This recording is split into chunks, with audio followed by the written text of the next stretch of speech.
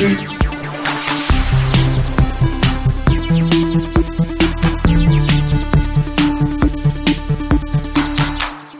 Sifted Massive. Hope you're having a great Thursday night. It's GameFace live on Twitch right now. I'm Shane Satterfield. I'm Matt Kyle. We haven't done that in forever. No. I don't know. They know at this point. It's on the bottom of the screen. Yeah. We have a great show for you tonight. I promise lots of good topics. It's going to be a regular GameFace with a big six and the whole shebang. Although I have to say, I think next week will be the first time we do a new episode without the big six. So, yeah, I know. Mm-hmm. We're changing the show, Matt. Uh-oh. Yeah. I think it'll change will be for the better. But one thing I will say is that... They don't tell me anything here. Well, we talked about it on the show last week or the week before. One thing I will say is that today may be the last time you ever see the big six bump. Wow. So, in celebration, if you guys just want to dance in your seats or whatever... And Sam can dance in his seat because that bump transition sucks. Like if you're running a TriCaster, you have like a split second to get that done. Yeah, it's the trickiest move that our TriCaster operator makes with every episode is making sure that that big six bump works correctly. So I think Sam will be doing a little dance as well in his seat, knowing that it's going away. Mm-hmm. I think the show's going to be way better with the new format, the way we're going to do it. I'm not going to tell you guys anything. I want it to be a surprise. Obviously, I haven't told Matt either, so it's going to be a surprise for him. But yeah, this will probably be the last week with GameFace in its current incarnation. It's been a while. I mean, we've been doing the show the same way. Year and a half, yeah. Yeah, since I think April of last year was when we finally got the new graphics, the one that we have right now. So all good things must come to an end and be improved. And I think you guys are going to like the new GameFace even more than the one you have now. But again, I'm not going to divulge all that much. Let's see, Matt, you have an announcement you want to make? I do. If you would like to hear me talk about the old G.I. Joe cartoon from the 80s, I am on my friend's podcast, Joe on Joe, this week. It's up right now. We talk about my favorite standalone episode, The Viper is Coming, which is a 22-minute pun, if you haven't seen that episode. But yeah, it's look for Joe on Joe podcast on iTunes, and you should be able to find it. It's up right now. We babble for a while about G.I. Joe. We watch the episode and we commentate on it, and it's a good time, and it would help my friend Joe out. We do talk about Sifted a fair amount because we talk about people who are on the show. I'm on with our friend Kevin Umbricht. Oh, cool. Who made a bunch of the Spider-Man games you probably like. Yeah, and the Activision Spider-Man. He plugs his he also plugs his new business, which is flower arrangement. Yeah. Talk about a shift in the flower monger is in the house. That's crazy. But yeah, check that out if you are so inclined. Not right now. Not right now, but when we're done, you can find it on my Twitter. If you can stay awake for another 10 minutes. Yeah, maybe not tonight. I mean, and that's Joe on Joe, is that right? Joe on Joe. His name is Joe, and he talks about G.I. Joe. There you go. Check it out on iTunes. And where else did you say? iTunes, and look on my Twitter, and the link has been retweeted if you want to go that way. There's a number of ways to get to it, but there's no central location. Okay. A couple smaller topics we want to get to before we hit the big six. Evolve, which we all know 3 months ago, I think it was the first week of July, they announced that it was going free to play, and they were kind of reworking the game. Switch over, like Season 2 kind of thing. Yeah, and they announced today that the free-to-play experiment is over. It's a failure. They are actually stopping all development on the game going forward. They did say the servers are going to be up for the immediate future. They didn't exactly confirm how long that would be. Sounded like Turtle Rock wasn't too happy about the decision. Which decision? To pull the plug? To pull the plug. That was 2K, they said. Yeah. Basically, that they had plans to bring the free-to-play model to console and all this other stuff. Never made it to console. Nope. They said never say never, but they aren't going to do it because they got released from their job, basically. Matt, what did we learn from Evolve? Don't announce the DLC before you show the game. Yeah, it would be one on the list, I would think. Make sure your game has been played for a while. I mean, that was the weird thing is it premiered so often at shows. It has been at every show for forever, and it came out on day one, and it was just like a monster running away from guys for 20 minutes, and you couldn't play the game really against it because no one was playing it properly. I believe. I don't want to say the publication because I don't want to get it wrong, but I know at least one publication or one major awards gave it Best of E3. Yeah, the one I remember year. that. Yeah. And that was maybe a little misguided, but A little bit. I mean, it demoed great at those shows. I mean, I loved it at E3 that year. Same. I mean, I wouldn't have given a game of the show, but I really had a good time playing it. Why did you have a good time playing it there, but when it ultimately came out, you didn't? Because at the shows, everybody like played the game properly. Like no one was like doing cheesy stuff to just make sure they won. Right. Because like on day one, the thing that kept happening was some people, the guy who played the monster would run away. And the monster was very good at that. Like the hunters couldn't really catch him, and he'd level up and eat the livestock or whatever the little creatures around until he leveled up to the point that he would just sort of storm in with very little time left, and basically the hunters had no chance. And it was that over. So like you had to wait 20 minutes until you actually got to play anything of interest. And whereas in the event things, you've got the guys, demoing it with you saying, "Oh, go over there, go over there." Like they're kind of nudging the players to encounter each other properly. But once you get into that, that kill-death ratio realm of your own living room, everybody just wants to play to win, doesn't want to play to fun. Yeah, I don't know. I'm kind of torn on Evolve because it seemed like when I played with people who didn't know what they were doing, it was awful. And really, it just seemed like you were just running after the monster all the time. But there was a few times where I actually played with people who knew what the hell they were doing and worked as a team and set the traps and had strategy and actually talked through their headsets. And I had a great time with it. And I think what I've realized through all that is that it was not intuitive. It was not an easy game to understand what you're supposed to be doing. And when you have a concept that's so kind of foreign and alien like that with an asymmetrical multiplayer, most people had never played that before. I think if you're going to do something that kind of spreads the genre's wings that much, you need to make the core concept really simple. Because people already have to get over the fact that they're not just trying to kill everybody. And once you get over that, then it's like, wait a minute, there's all these like rules and these things that I need to do, and I need to do this first, and like, oh wait, now I can only attack him at these certain times. I think it was too confusing.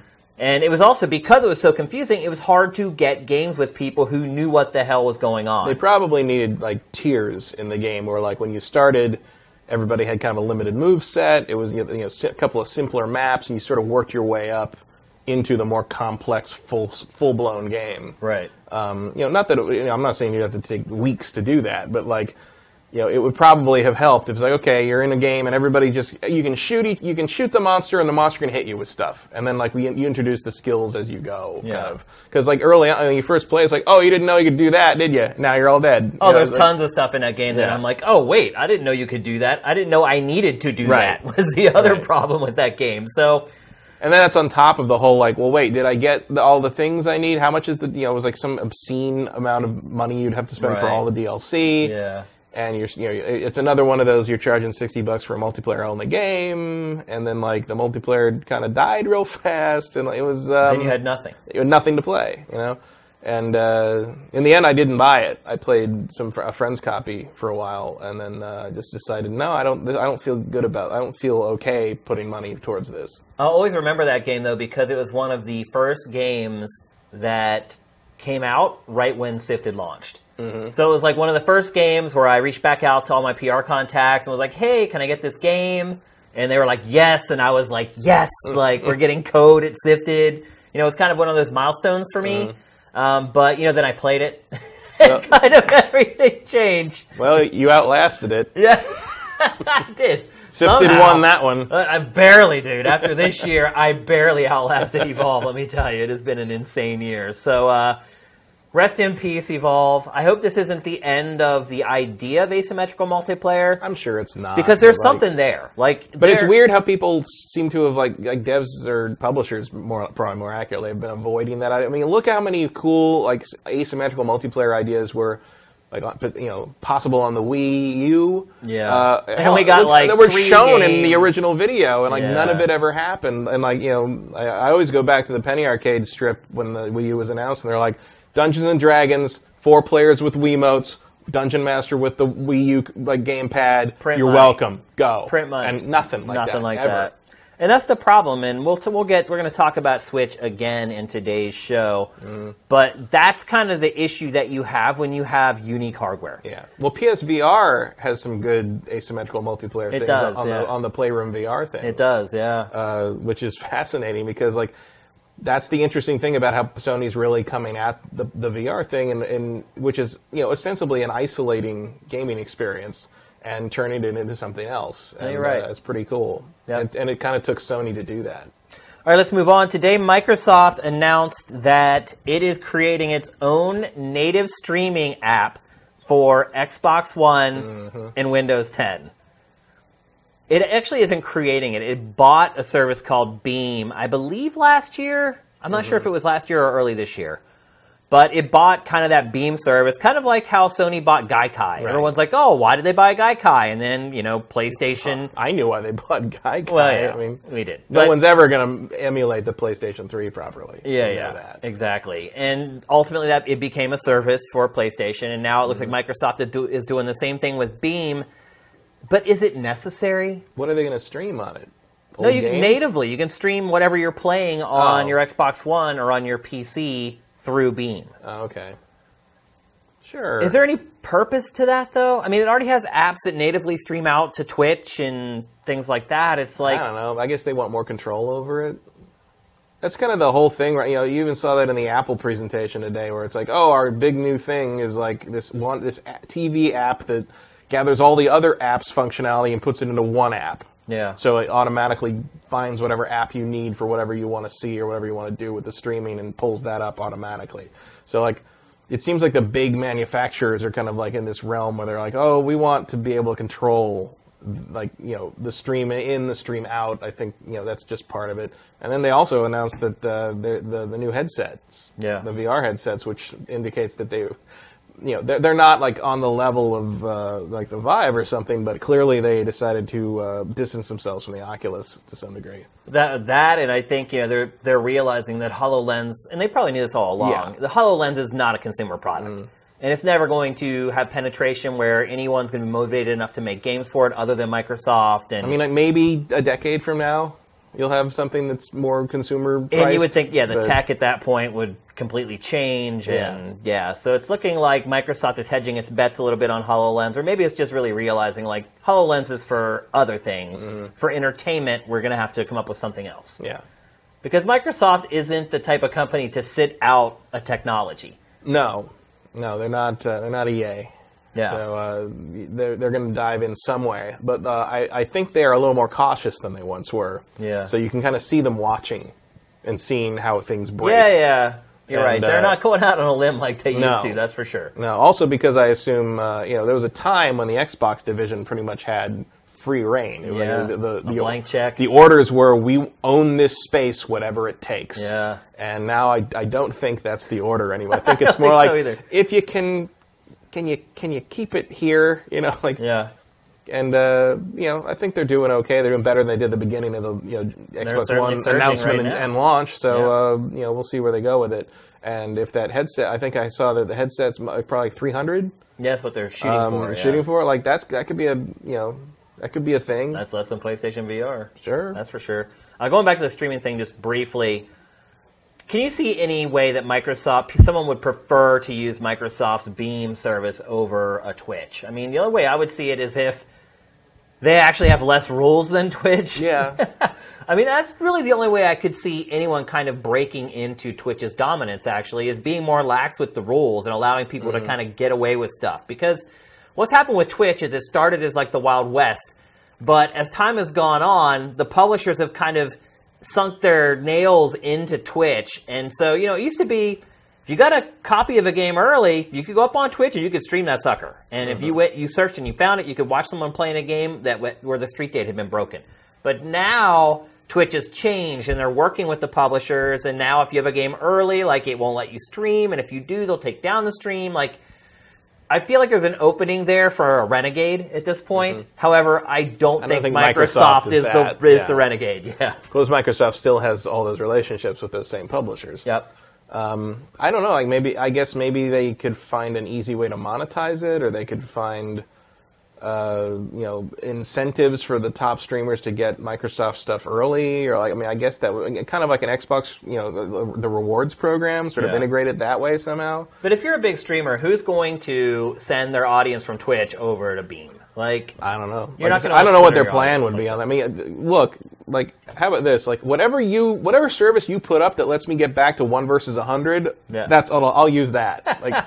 I miss that. I miss kind of the party game atmosphere they sort of had going early on in the Xbox Live Arcade thing. No, you're right. They just sort of dropped, which I guess it was not financially viable. Sometimes you got to take one for the team, right? I think But something like that, maybe if that becomes sort of like the flagship thing for Beam, I would at least install it. Yeah, that's a victory right there. Frankly, I mean, why do I need to install something? I just load up Twitch's website. There's no reason for that. But that's what I would think is incentivize it in a way that only Microsoft could incentivize it. Would be the only idea I could think of that would make people even glance at it. I mean, look, YouTube is a perfect example. Honestly, I think YouTube probably has a better streaming platform than Twitch. Yeah. And I've thought certainly more stable. Yeah, and I've thought about going over to YouTube because we have a lot more subscribers on YouTube than we do on Twitch. And there'll be a lot more people in the stream. I just don't know if more people in the stream is a good thing or a bad thing. It could be good if people are exposed to GameFace more and decide to subscribe to the site. It could be bad in that the chats on YouTube are actually absolutely terrible. So, I don't know. Give and take for everything, pretty much, in life when it comes down to it. There's always good and bad. There's never that one great thing, is there? Let's see. Yesterday, so we know that there's been Elite controllers for Xbox One for quite a while now. Yesterday, Sony announced that it is working on Elite controllers with third-party peripheral makers, one of which was Razer. The other company I've never even heard of before, and you're seeing them on the screen right now. There's no word on price yet. Nacon? But I don't know that one. Yeah, exactly. But based upon sort of there are third-party Xbox One models as well, made by these same companies that are retailing around $150. So the guess is that these will also retail for $150. Matt, do you have an Elite controller for Xbox One? Yeah. Is it worth the money? Yeah, that's what I thought. I mean, I like it a lot. Yeah. Worth $150. I'd pay $100. Yeah, that's what I figured. It was probably a little spendy. I mean, it's about the same price as a high-end gaming mouse or something. It's not a high-end keyboard. That's a really high-end gaming mouse. Oh yeah, $150. That stuff is it's over $100 for the most part. It is really well made. If you can, the first one I got had a broken bumper because Elite. Yeah, so I had to exchange that one for another one. But the new one is, great. I've played it, used hundreds and hundreds of hours. Everything I play on PC, I use it for that. I don't use it on my Xbox One, actually, because I don't really use my Xbox One. Yeah. So, I use it for everything on the PC, and it feels really good. It's way better than the normal one. But not worth $150. I would not pay $150 for it if I was just trying to help people because most people have a PlayStation 4. They've been waiting. I mean, I guess maybe if you really got into because I don't really use esports, maybe esports stuff. I don't really use if you're esports, you're probably getting it sponsored though, so getting it free. You're probably not paying for it. But it's if you really can get into the paddle things on the bottom and the extra stuff and the switching out the D-pad. I switched out to the D-pad I like and the controls I like, and I took the paddle things off, and I'm just okay, here we go. I don't need that. What am I doing? So, word of the wise, maybe you wait until they drop down $50 or a little more, which they do. I mean, I think the PlayStation 4 controller is fine. Yeah, me too. I thought the Xbox One controller needed help, which is one of the main reasons I wanted an Elite. The D-pad mostly. The D-pad and the fact that just the way I hold the controller, I kept popping the battery cover off. Oh, really? Yeah, because you press it in and push up, and when I grab the controller hard, really? I'd push in and it would pop out. Interesting. Just the way my fingers rest on it. One thing I will say about the Xbox One controller, the battery life is amazing. Battery life's good. Compared to the PlayStation 4. Except for my day one version, I had to send that in because it stopped working. Really? And then they sent it back. Because the day one version. Yeah, well, because I specified, I want the one with the day one logo back. Right. So they sent me one, and it still didn't work. I'm okay, great, because I was borrowing one to play in the meantime. So I'm oh well. So I threw it on the one that didn't work on the couch. I'm I'll deal with that later today. And I kept playing with the normal controller. And at one point, I decided to stretch out on the couch, and I kicked the day one controller out of the way, and it hurt. I burned my foot. I was like, what? And I go over and I pick it up. It's red hot. Like, it's burning hot. And it was, because it wasn't on, the light wasn't on, it wouldn't connect to the system, but it was still cycling power through the batteries. Oh my god. God. Batteries are too hot to touch. Oh, wow. And so I had to open it up, and dumped them out, and and then I called them back, called Microsoft support back, and I was like, yeah, you sent me a time bomb? Yeah. Like Samsung. It's like a Note 7. And maybe you could pay for shipping this time, just, to make up for that. So I eventually got one that worked, but I've not been too impressed by the Microsoft standard Xbox One controller. I hate the D-pad. But my problem with the PS4 controller is I keep burning through them after a year and a few months because the analog sticks stop being centered, and there's no way to recenter them or calibrate them. So I end up having to get another one. I got the Best Buy replacement thing now for the last one I got, so I'm just going to replace them for free. I've had no problems. I still have my launch controller for PS4. Every time, it was about every 14, 15 months. The launch one broke when I was playing Destiny, and then the replacement for that broke while I was playing the Division. It's always the left analog stick. It starts to drift. When you push right, it drifts down and right. Wow. And that is bad in a game with cover. Because in Division, I was constantly jumping off the cover, and I'm like, I don't know, maybe the game's broken. No, the controller's broken. Huh. So I've had no issues. Then lastly, before we move on, we have some sad news today, folks. Sure. It's been announced that Uwe Boll has decided to quit making movies. I thought he quit a long time ago. People made him quit. Well, No one would give him closing money the German anymore. tax loophole made him quit. Yeah. That was the trick he was using. Not only did Uwe quit, he quit bitterly.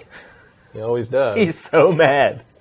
He blames all the gamers for ruining his career. He blames all the video game movies he made for ruining his career. You seen Blood Rain? He you ruined his career. Yeah. This, I think, is the last movie he ever made. This is Postal, the movie. Nah, he made a non-video game one about the Holocaust, I think. Oh, right. He made some movie that actually got an award or something. It actually wasn't too bad, apparently. I didn't see it. I don't think anyone's going to miss him as a film director. We might miss him as a boxer. Yeah. That was pretty entertaining. He beat the shit out of every game journalist and reviewer that came up to him. But that was funny. It's just terrible films. And the whole thing was it was a German tax loophole or something that basically. Well, he says now that he put up a lot of his own money to make those films. But he got it and he back. lost all his money or That's whatever. Bullshit. No one keeps putting up money and making terrible films on purpose because they lose money. That's not how it works. The whole point was if you didn't make your money back, you got a refund on what you'd invested. Right. Well, he's crying the blues and he's moving on. And meanwhile, it seems like video game movies are getting better than ever. Whatever that's worth. Yeah, it's funny, right? It's a low bar there, but it is kind of ironic. He's saying, video game movies ruined my career and they're terrible and there's no way to make them good. And I feel like a lot of the other studios are saying no, you can make a good video game-based movie. Well, although I don't know if I've actually ever seen one. We haven't seen that yet. But, I think, Mortal Kombat and a couple of Resident Evils, nailed the cheese, right. The B movie feel. It's so bad it's good. Right. So bad it's like the game. But if you're talking about a video game movie that I'm wow, that was a good movie. I came out of that with that was a great movie. I'm going to put that on my list of 10 movies I'm glad I saw this year. No, that doesn't happen. Yeah. Not yet. Probably never. I don't think it will. I know people are looking towards Assassin's Creed in December. I think it's probably going to suck, I think that is probably not going to be a very good film. I also think it's going to be destroyed by Star Wars Rogue One, which comes out the week before. I don't know why they're putting it where they're putting it. You would think you would put it out the week before Star Wars. Yeah. It would make a lot more sense. Yeah, I don't know what they're thinking of. They're trying to hit Christmas and the families. Yeah, but you want to hit Christmas before Star Wars shows up and devours the market for the next 4 weeks. Because buzz on Rogue One is crazy good. Is it? Oh yeah. I have not liked any of the trailers I've seen for that movie so far. There are some people inside the Beltway, so to speak, who are saying it might be the best Star Wars movie. Really? Man, both the trailers now, I watched. Now I don't know. I'm not going to go too hardline on that opinion. Sure. Because A, I haven't seen it, and B, I think it's going to get a boost from the fact that it's different from any other Star Wars movie we've ever seen. There's no Jedi. There's no stuff like that. It's a heist picture. It's basically Ocean's 11 in Star Wars land. That's probably why it hasn't resonated with me. It doesn't really look like it does not other look than like the Star Wars, costuming, other than the setting. Yeah. But I'm really interested in that because I'm like, well, let's see what they can do with it. Also, my friend wrote it. So. No, there you go. I mean, I'll definitely go see it, obviously. But I mean, I'm not, and I will not automatically like anything he writes because he did write After Earth. There you go. I'm just saying, I hope it's good so he gets a great Star Wars movie to his name. Yep. Will not be missed, Uwe. No, he really won't be missed at all. Sorry. And the funny thing is like now that he's... Also, kind of a dick. Yeah. Now that he's stopped making video game movies, there's not this deluge of films bringing down the mean or the average. Right. Maybe more studios will think, hey, maybe we should actually spend a decent amount of money and get a good director in here and a good scriptwriter to actually make a decent video game movie. You see, they got a real director to do the Uncharted movie. Not that I think anybody wants that, really. Right. But, at least it's not going to be David O. Russell's idea, which was like two guys running a store or something. I couldn't even remember what the idea he had was incredibly strange. Well, it was obvious that he had never really played the game. No, he had no interest in any of it. It was like it was about like antique store dealers or something. It was ridiculous. But I think between even Warcraft was terrible, and Assassin's Creed will probably not be good, but they look like real movies. They do, yeah. Unlike what we just saw there with Postal, right? It looked like we shot that movie. Yeah, looks like John Carpenter on a bad day there. But this is, the video game movies look like big budget, real effort films, and they'll probably get there. Someone will strike gold eventually with something, probably something we have no inkling of, like Portal or something. Yeah, like something you would never think. Like someone's gonna make like a. Another Mario Brothers movie, and it's gonna be the greatest thing we've ever seen. It's gonna be awesome. Because there's precedent for that in the sense that remember stuff like the old Captain America movie, which was just the most embarrassing, terrible thing ever, and now Winter Soldier is one of the best superhero movies ever made. Yeah. If you take that source material and you trust it and you take it to its logical conclusion, you might come up with something great. And Mario is just weird enough to work in that context. We'll see about that one. All right, it's time to move on. And for what may be the last time ever, let's get to the Big Six. No shortage of topics right now, Matt. No. They are just coming down like the rain. The games just keep coming out. It's a great time of year for a show like GameFace. Coming, but they all come on Friday for some reason. Yeah.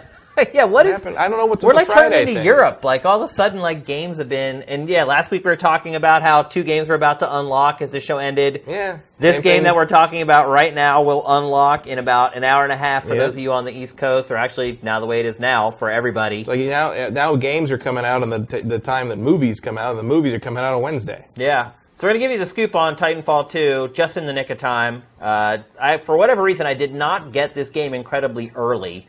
I just got it a couple days ago and just started kind of going through it.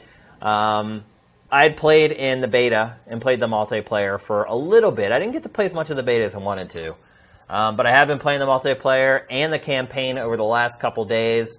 I'm going to talk mostly about the campaign because I feel like we have discussed the multiplayer a good bit. Here's what I'll say. So people probably know that Respawn is actually a respawn of the studio that kind of created the modern template for Call of Duty. No kind of. It did. Yeah. Yeah, the people working at Respawn are the folks who made Call of Duty 4, Modern Warfare. Who started Call of Duty. And then Modern Warfare 2. And you're right. They created Call of Duty. They did, yeah. And then after, what was it? They wanted to make Modern Warfare for 2, and Activision wouldn't let them. Yeah. And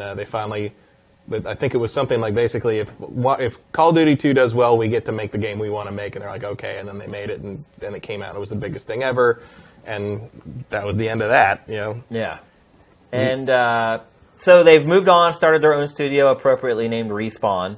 Probably not a better named studio in the entire industry. And their first game was the first Titanfall. And great multiplayer game, but it really had no campaign. It had this... kind of a radio show that played during selected maps. Yeah, it was really odd the way they kind of handled it. In some ways, I kind of admire how they did that, but at the same time, it's like if you're going to dedicate that much work to trying to create this pseudo-narrative, just create a freaking narrative. Yeah, and there's also there was going to be a campaign at some point, and they had to scrap it somehow because you got to pick one. If you got to pick one, you pick the multiplayer when you're doing a shooter. Well, it was also an Xbox exclusive. I'm sure there was pressure from Microsoft for them to get it done in time for launch. And it's new company working with a new engine, with the Source engine, or whatever they used. I think there was a Source engine.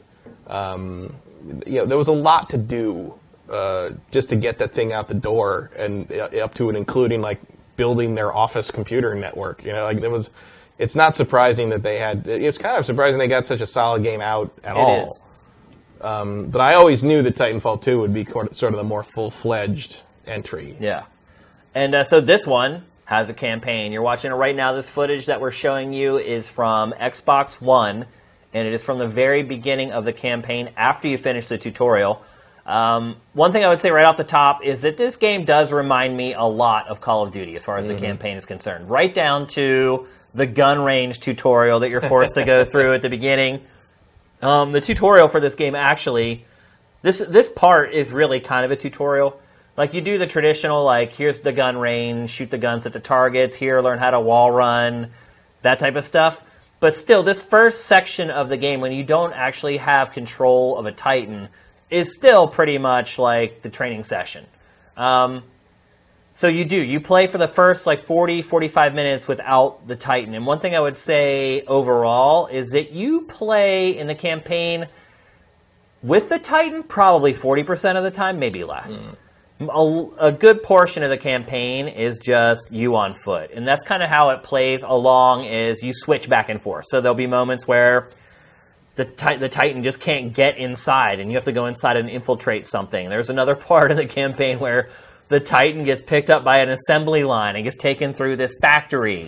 And you have to fight your way to the end of the factory where you meet up and then you jump in. So it kind of plays off that whole kind of thing throughout the entire campaign. So yeah, you can definitely see a Call of Duty influence in this. I mean, you can see it in the level design too. It is kind of a cattle chute, so to speak, where you're kind of forced down this tunnel the whole time.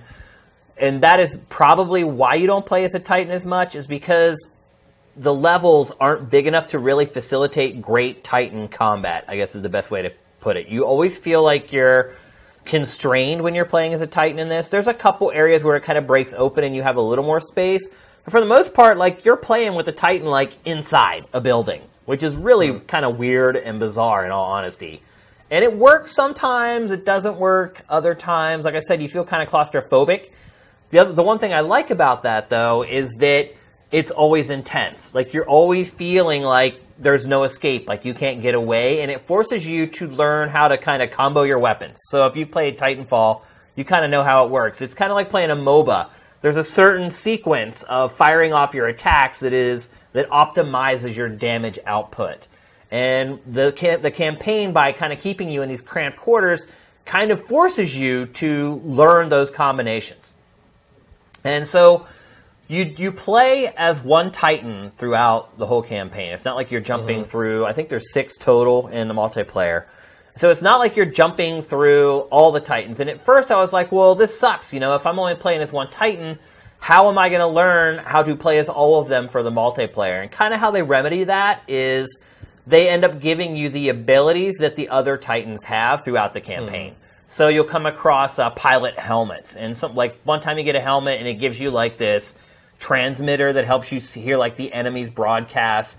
Sometimes you'll get a helmet, it'll give you a brand new attack, a special attack that one of the Titans has.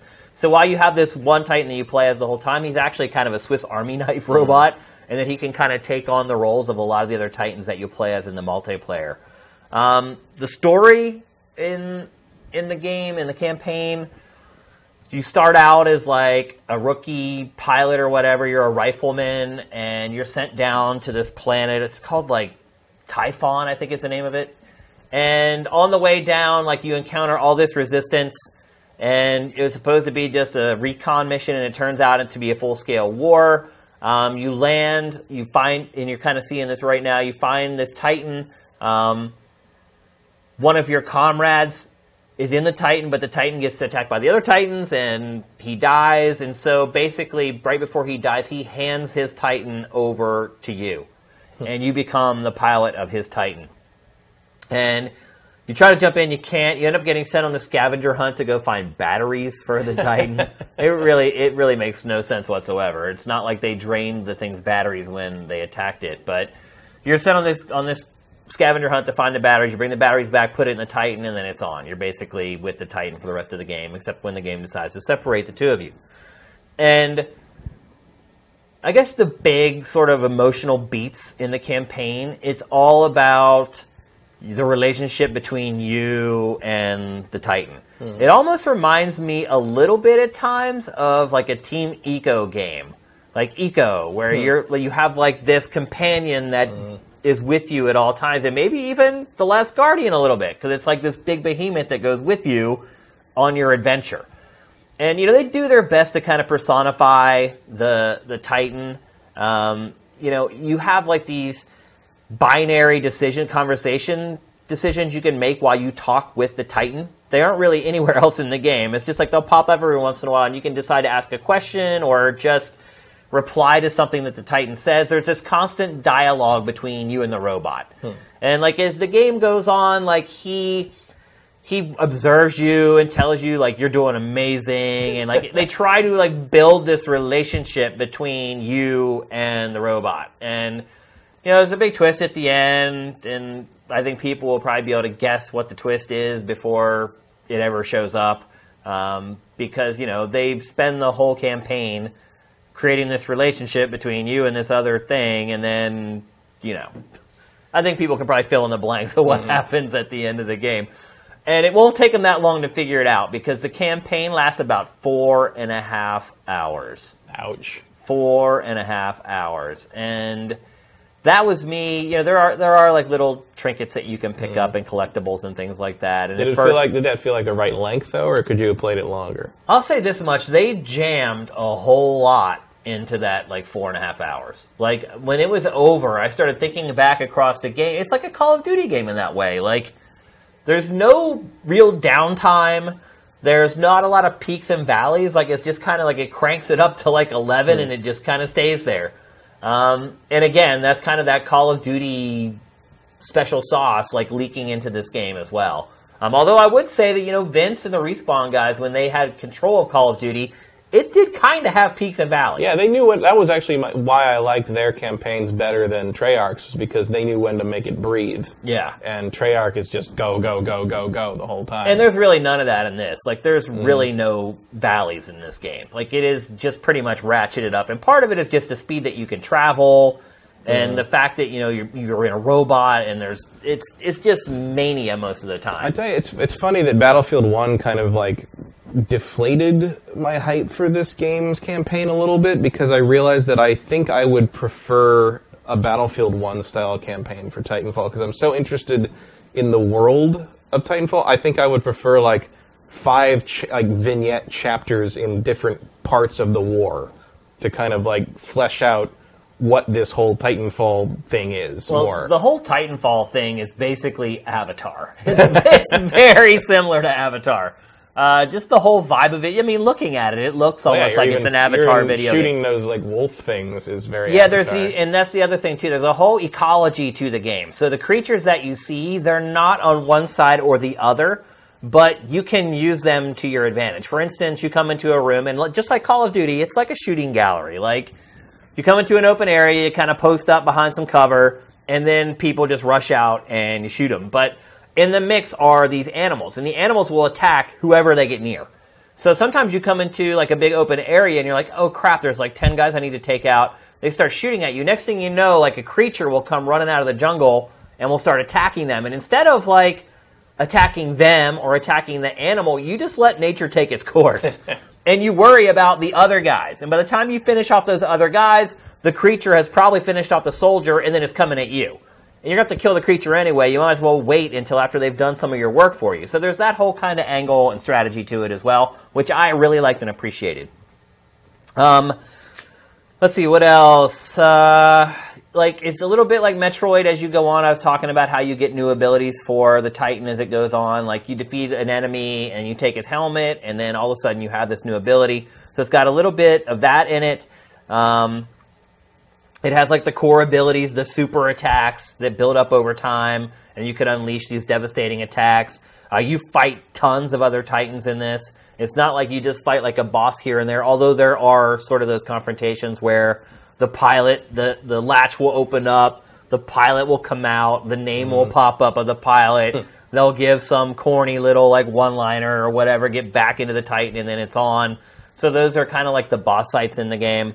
The melee, when you're the pilot, is amazing. It is probably the best melee I've ever experienced in a first-person shooter. Better than the charges in Battlefield 1. It's probably the best melee ever. And that was one thing that like Respawn never really got right in the Call of Duty franchise. Like they had it and it worked, but it never really felt natural. And in this game, it feels like totally like a part of the fabric of the game. It works great. It keeps the speed up of the game as well. Because, you know, when you scope in to shoot, obviously your sprint stops. But if you're really good with timing your melees in this game, you can just keep on trucking through enemies as you melee. The distance that you can melee someone from is probably like 10 yards. Like, you can click melee about, well, probably 10 feet. 10 feet away from somebody, and it will go into the animation, and you can melee them. And it just feels great. It feels amazing. The weapons feel awesome. Surprise, surprise. Something these guys have nailed for a good 10 to 15 years at this point, probably longer. Yep. They just feel amazing. Every weapon feels different. Every weapon feels like it has a different purpose and strength and weakness. The core gameplay of this game is incredible, and that carries over into the multiplayer as well. Grappling hook is not a part of the campaign, really. Aww. I know it doesn't really make a lot of sense because it's like the big new feature in the multiplayer, but it hasn't carried over to the campaign. And I guess I never really answered your question either of, is it the right length? Mm-hmm. And you know what? I would say I was ready for a little more when it ended. It's not like it ends abruptly or it seems like they just didn't get it done and cut it off. Like, it has a full arc that makes sense, and you can kind of see the end coming and everything. Whereas in other games, sometimes you think the end is coming and something happens. It turns the tables and it kicks you off into another 3 or 4 hours of gameplay. Here, you don't really get that. Like, it actually does end when you think it's going to wrap up the first time. I love how the grenade tosses in this game. Like, you toss them like you flick them.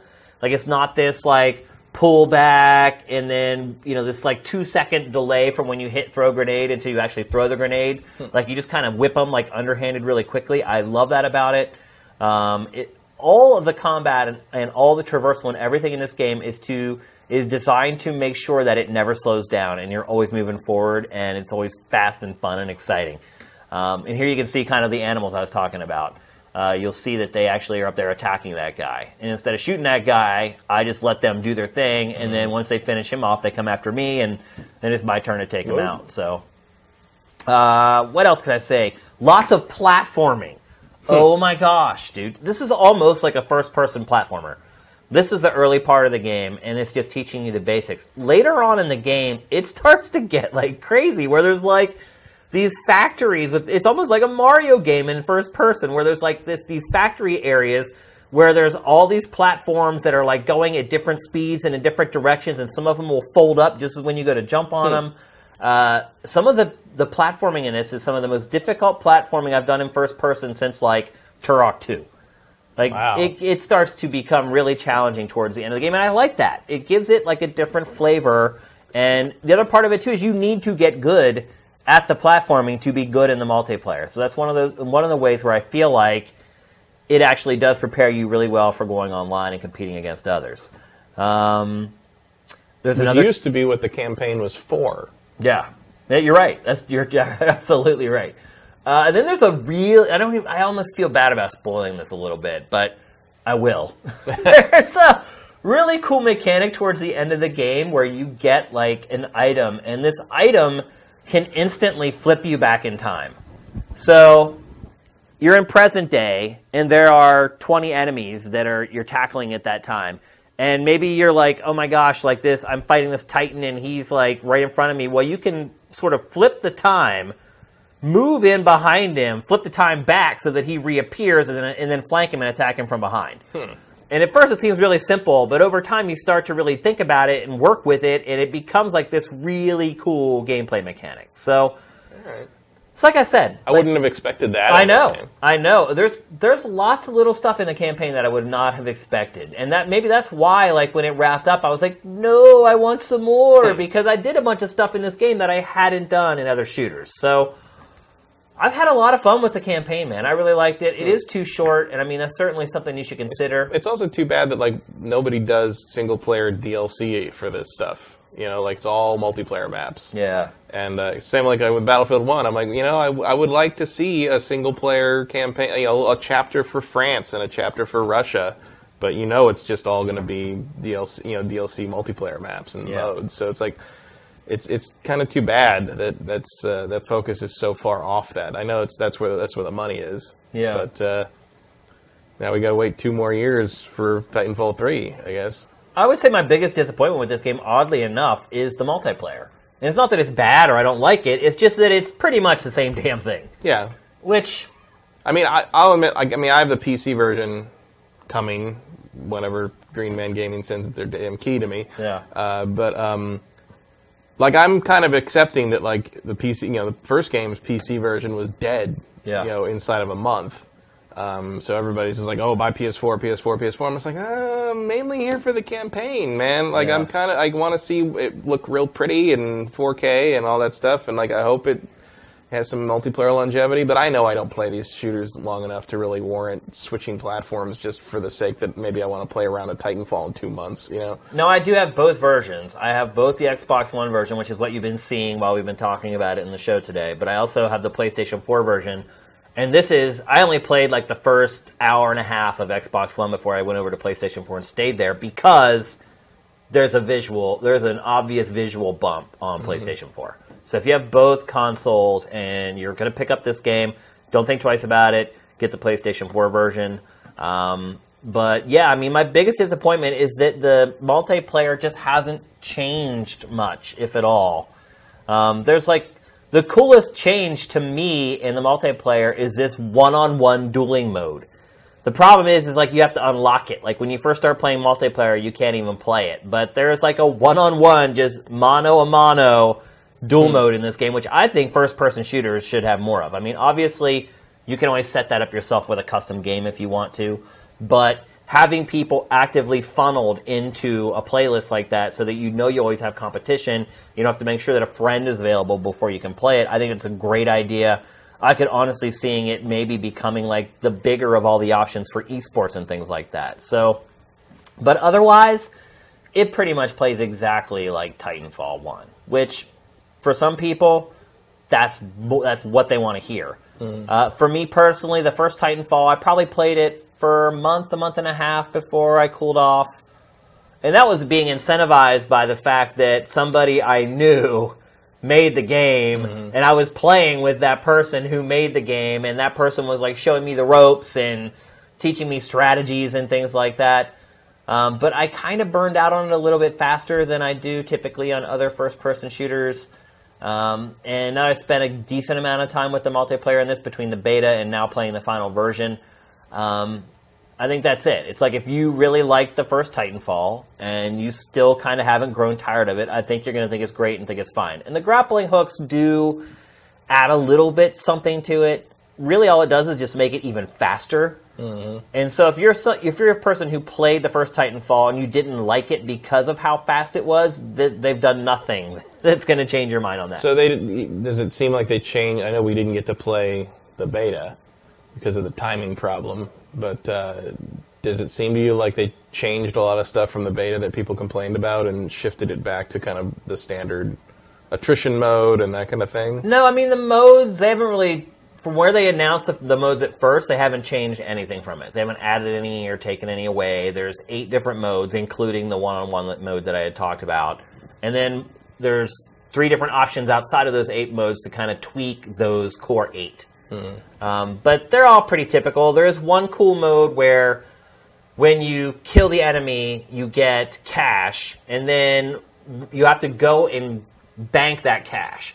So the whole object is you kill... You build up this bank account, but it's worthless unless you make it back to the bank and then put the money into the bank. And so I felt like that's a little bit of a unique twist on it. I mean, the unique twist is that you're controlling frickin' mechs. Right. I mean, The truth of the matter is that there's still only one game that does this. And, it's been a while since the first Titanfall. It's been 2 years. Most people probably gave up, even the hardcore people gave up a year ago. Mm-hmm. And I feel like those people are going to come back, and they're still going to have a blast with this, and it's even faster and more frenetic than it was before. But I feel like people who were not into the first Titanfall, there's nothing in this. They're going to be like, oh, now I like it. It's still, at its core, the same thing. And you can say that about a lot of first-person shooters, but then you look at, Call of Duty, and there have been a couple entries of Call of Duty where it really kind of turned on its head and did something different. Now, the last two have been pretty much identical with Black Ops 3 and now the new one. But, the one before that was crazy. You had jetpacks, and it completely changed how you traverse, and I actually wish they had stuck with that instead of stuck with Black Ops 3. But, it's kind of like the game is exactly what I expected it to be, for better or worse. And I think I could probably say that about most people who are listening to the show or watching this show right now, is that, what you expect it to be is what it is.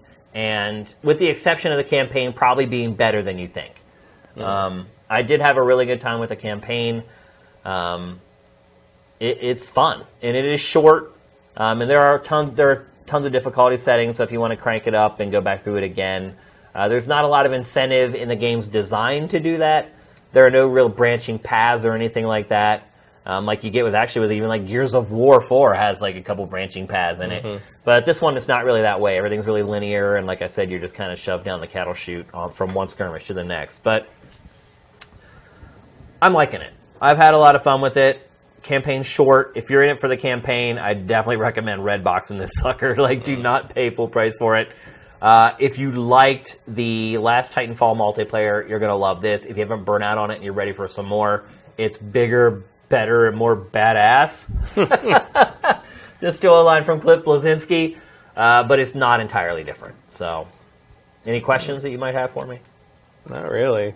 I mean, it sounds like we know what we're getting in here, other than a slightly more innovative and slightly shorter than expected campaign. Yeah, it is also a very pretty game. Yeah. We were looking at Xbox One footage there. It still looks great on Xbox One. Oh, yeah. Don't get me wrong. If you're an Xbox One owner and you're like, oh, Shane said PS4 looks better, Xbox One still looks really good. So, don't sweat it and be like, oh, I don't want to get the inferior version. There are still tons of moments of awe while playing this on your Xbox One. You're not going to be disappointed in it at all. And I would even go so far as to say that a good portion of this game looks better than Gears of War 4. And a lot of that doesn't have to do with things on a technical level, but more of an artistic level. So yeah, I'm liking Titanfall 2. I don't think it's going to convert many people who didn't like the first game, though. I guess that's the way I would sum it up. All right, let's move on. Next, we're going to talk about a game that Matt's really having a good time with. Yeah. World of Final Fantasy. Mm-hmm. So, just to set it up, World of Final Fantasy is a turn-based RPG. Yeah. That actually uses the active time battle system, right? Yeah, from Final Fantasy VI and onward, basically. Although you can tweak it however you want. You can have it be, full turn-based. As soon as everybody's got their little portrait running along the time bar, and when it gets to the top, you get to do your thing. And you can set it so it freezes everything. You can set it so everything still keeps moving. You have to make your decisions as quick as possible, and you can set it so I think you have a limited. I think it's basically. I think the other mode is it freezes time except everybody else's portrait keeps moving. So everybody can get to the top and then they take their turn in that order. So it doesn't freeze the whole time, which is good because if you have everything just freeze over and over again, it takes forever. Everybody, the characters. When I play turn-based RPGs, I adjust the combat system to make it as fast as possible. The characters in this game spend almost as much time staring at each other as they do hitting each other. So this game is a turn-based RPG, chibi graphic style, but partly, right? Because you're seeing right here, the world that the twins you play as come from, Rain and Lan. Is a lot of sugar. Yeah, she likes sugar. Where they come from is a more realistic looking world, as realistic as kind of a Kingdom Hearts anime style. That hair, yeah. She is, according to the thing at the end of the tutorial, she's God. So apparently God likes a lot of sugar in her drink. Yeah. But basically, it's him and his sister's about to run in. He works in the Starbucks, obviously. Sort of thing. There's no one else in the whole world, in the whole town. Like they're the only two here, and this is the first day they've noticed that. And then this is the first day they've noticed her, the girl with all the sugar, and then the thing on his head, which is also new that day apparently. And it turns out that the two of them used to be masters of like the battlefield with the potential to kind of like rule all the worlds. Okay. But now they don't remember that because it's Final Fantasy, so you have to have amnesia. And so wait, is it two twins with amnesia? Is that what you're telling me? They're both amnesiac ultra super battle lords who lost all their soldiers. I have never heard that plot before. That's never been used. Not at all. Well, but now there's two of them. Yeah, you see. Normally it's just the one guy with spiky hair. That's the twist. Or the one girl with a skirt that's way too short to fight things in. Right. That's the other thing. Like you'll see it when you see larger things. That keeps annoying me is because they can switch between that size and like their chibi version at will, and you have a different loadout for each size, so you can switch depending on what you need to do. When she's her giant size, they're called giants and Lilican. They're the two different sizes.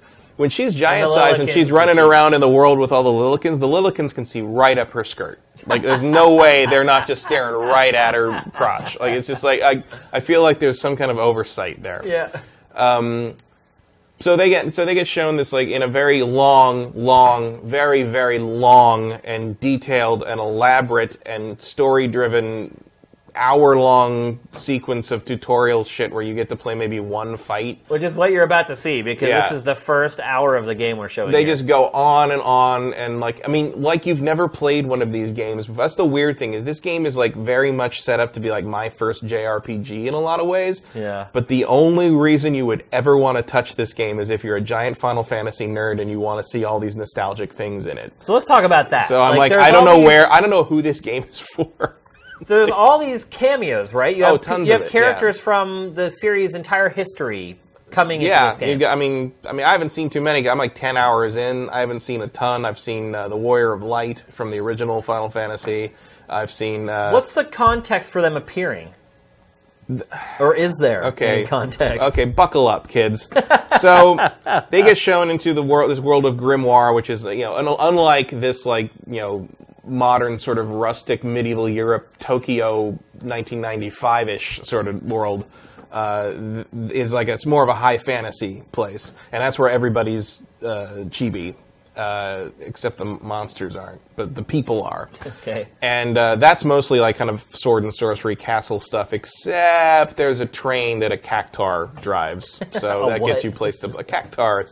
It's the cactus enemy from Final Fantasy with like has no animation, and it also has no animation in this. It's everything is just frames. And there's, so like the meat of it is that like they're like chosen one soldier master things, and the monsters are called mirages, and they gather mirages just exactly like Pokemon. They're like you run into them in the wild, in the dungeons, and you scan them with Libra, and you find out what their little weakness is, and like you do that weakness move to them, and they'll get like this ring around them, which means they're weakened, basically. Yeah, but it's not just getting their hit points down. You have to do the thing that makes them capturable. You have to give them a status, basically. Yeah, some of them is like reduce their hit points with physical attacks, or reduce their hit points with fire, or just like Pokemon, or restore their hit points, or cause confusion on them, that kind of thing. Once they do that, you have prisms. They go in these prismariums, they're called, where they go like they're like little square snow globes they live in, and you can imprison them. And it's just like Pokemon. They throw the thing at the guy. Is that what they're showing right here? Yes, that is a prismarium. So they throw the thing at the monster, and a light, like a blue circle, envelops them, and it flashes 3 times, and they're caught. Just like Pokemon. Or they'll break out if you haven't done it right, basically. Right. So you're supposed to build your army, and then the way each character can have 2 mirages with them at one time, and they stack them on their heads.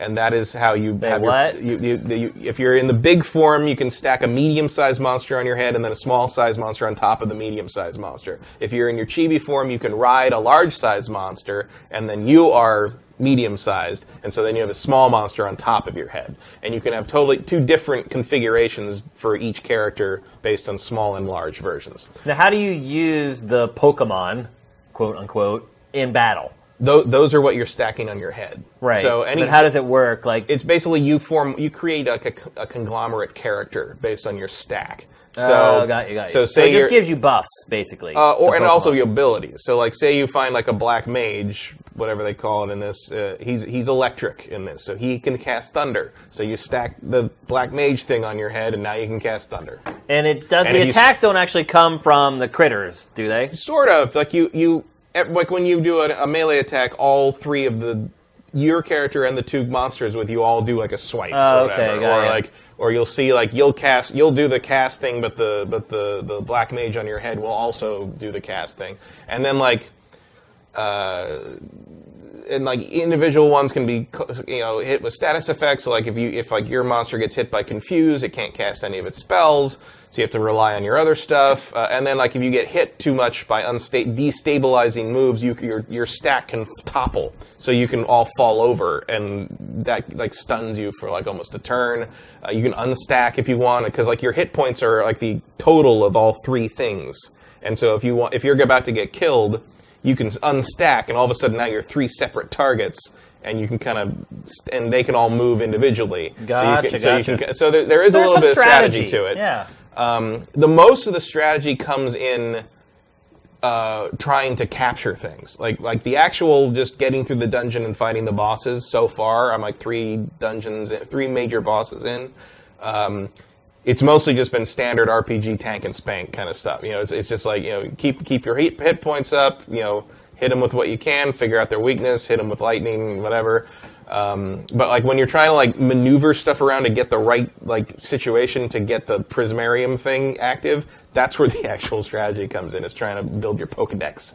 And of course, there's a weird militaristic guy in a giant suit of armor that wants to take over the whole world, and you have to fight against him. And you go from town to town, and everybody realizes, oh, you are the great whatever hero we've been waiting for. But we don't remember. Oh, and at one point it turns out your mother was even better than you, and that's about like it was 100 years ago. So like that town that they're in here with the Starbucks, like time doesn't exist there, so they've like maybe been in like this Starbucks limbo for like 100 years or something. Are you kidding me?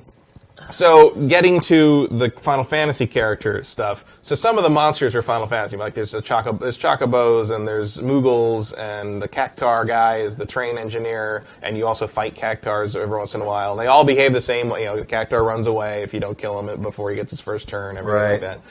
But the characters, like you'll run into, like the two Rain and Lan have like whatever, like some kind of ability to channel. God, what are they called? I think they're called miracles or something like that. But basically, they're heroes, and like one of the captains of the guard, brigade captains, like protects the princess at the beginning. And the Rain and Lan like want to help him, but they can't get to him. But then light flies out of their hands, and like he turns into the Warrior of Light from the original Final Fantasy. Oh, gotcha. And so now they're like, oh, you are now the embodiment of the Warrior of Light, the legendary warrior. Everything is a myth in this. Every Final Fantasy game apparently is a mythical story in this and that. And then at one point, like you go into a forest, and Yuna's there casting her spell with her wand thing, just like in Final Fantasy X. And then, of course, she's like, "Oh, you're bad, and I'm gonna fight you." So you have to fight her, and then you beat her. And she's like, "Oh, sorry for fighting you." And then she shows you like this carving and like of this woman who saved the world 100 years ago. And of course, her earring is like, "That's why your staff looks so familiar, because our mother wore an earring that looked just like the head of Yuna's staff." And it's like, so it's all that kind of stuff. So it's like Kingdom Hearts, but like I don't care. Like that's like because like look, I'm not a huge Final Fantasy fan. I loved 6. And there's a lot that you can. You don't dislike Final Fantasy either. Obviously, you went and bought the game, so. Well, I also knew we were going to have to talk about it, and you weren't going to play this shit, so. But it's. Thank you. And also, like, of the two of us, I'm more the JRPG person, but like, this is not my kind of JRPG. Like, I'm going to pick a JRPG of my all-time favorites. It's going to be stuff like Suikoden. and Skies of Arcadia and Final Fantasy Star 2 and Chrono Trigger. Final Fantasy, like maybe 6 might make the top 10. Final Fantasy 6 might make the top 10.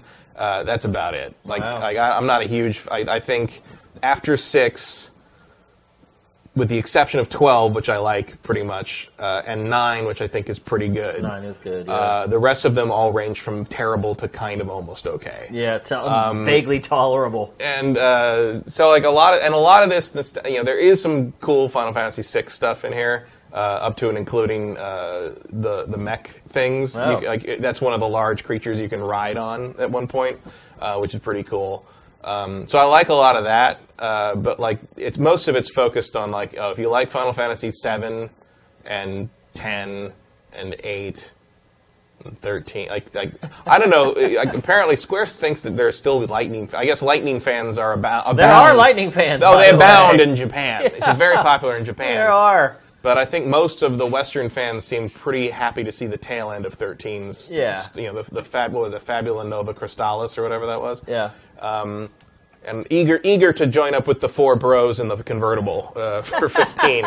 That's the one thing I'm like almost like positive about is like every 3 games. 6, 9, 12, maybe 15 will be be good for me. I'm not saying it's good objectively. I'm saying I like every 3rd one. Basically. So what do you think about this one, World of Final Fantasy? I don't like this game very much. I don't understand who it's for, really, because okay, one thing, again, they're pushing the nostalgia button like crazy with Final Fantasy, which doesn't really work on me. So like, already you're like in the hole, but like, is that who it's for then? Just hardcore Final Fantasy fans? It's written for like 10-year-olds. It seems, it's really rudimentary. And honestly, I could say that about almost every Final Fantasy. Maybe not 10-year-olds, but like 13-year-olds. Yeah, if you were 12 when your favorite Final Fantasy is usually the one that you were 12 when it came out. When you played it, yeah. And it's the old line about science fiction. It's like the golden age of science fiction is 12, right? Because when you were 12, that's the best science fiction you've ever read. Well, you're smart enough to kind of know stuff, but you're naive enough to believe it. And also you haven't had a breadth of experience enough to like not realize that all of this is incredibly derivative. Right. Yeah.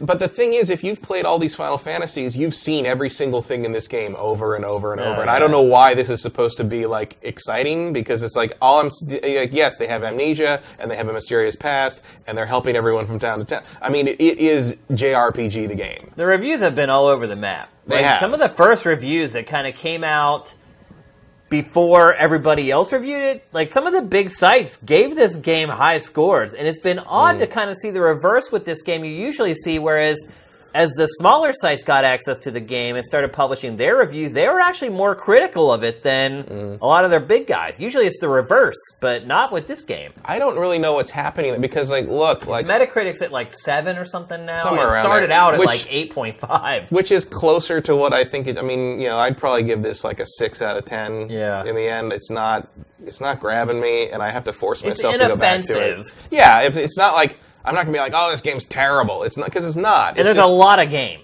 It's like a 40 or 50 hour game. Really long. Oh, yeah. Well, it better be for the amount of time it takes to get going. Yeah. I mean, it takes almost 2 hours before you're finally sort of set loose in an actual dungeon on your own without it constantly. And it still constantly tells you, like,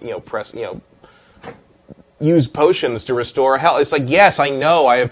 Clearly I have played these before because I bought your damn game. Yeah. That's like a tribute to like all these. And like the other thing about it is like, and Square's really bad about this, is like the cutscenes. Because Lan is like a goofball idiot, like, comic relief. Well, there's always one in every JRPG. It's a problem when the party's 2 people though. But the thing is, like, it's not so bad when it's in text, or when it was like, kind of the PlayStation 1 era, and like you just sort of jumping through text like that.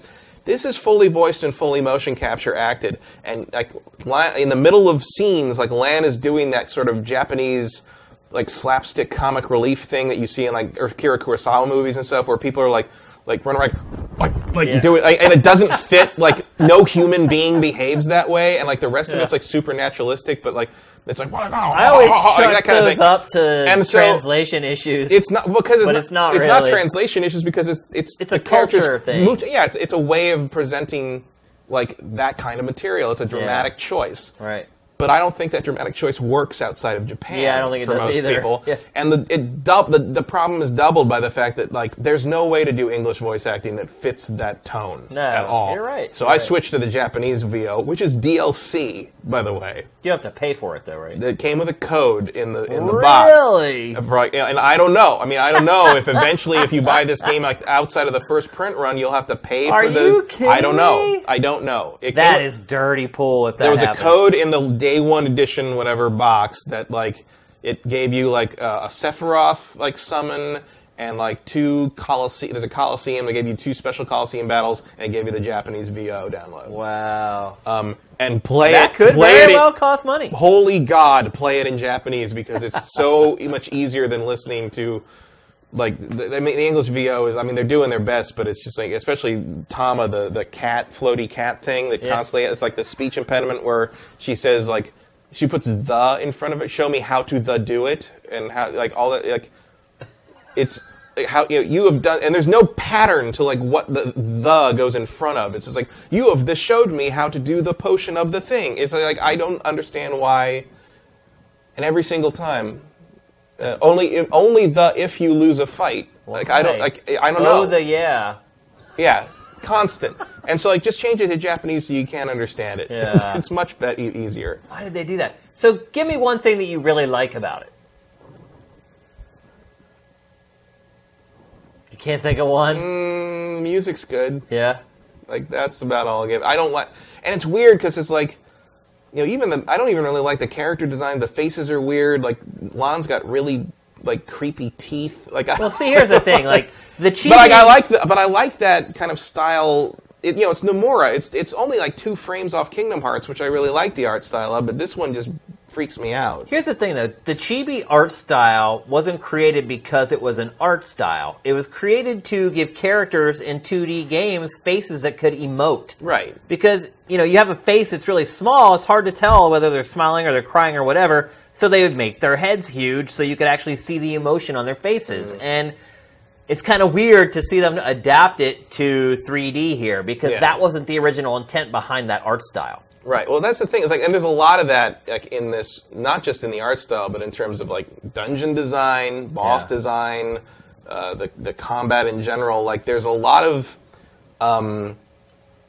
using conventions of the old style of the genre that were there because of technological limitations. Right. Yeah. But now you're using it in a sense, in like a context where you would never need to use them unless you wanted to. And like for me personally, I'm like, I don't want to. Yeah. Like I guess that would be the closest I could get. It's like I don't even mind the chibi style in general, but I hate this one. Yeah. Like I don't like the weird square head thing they're doing and all that.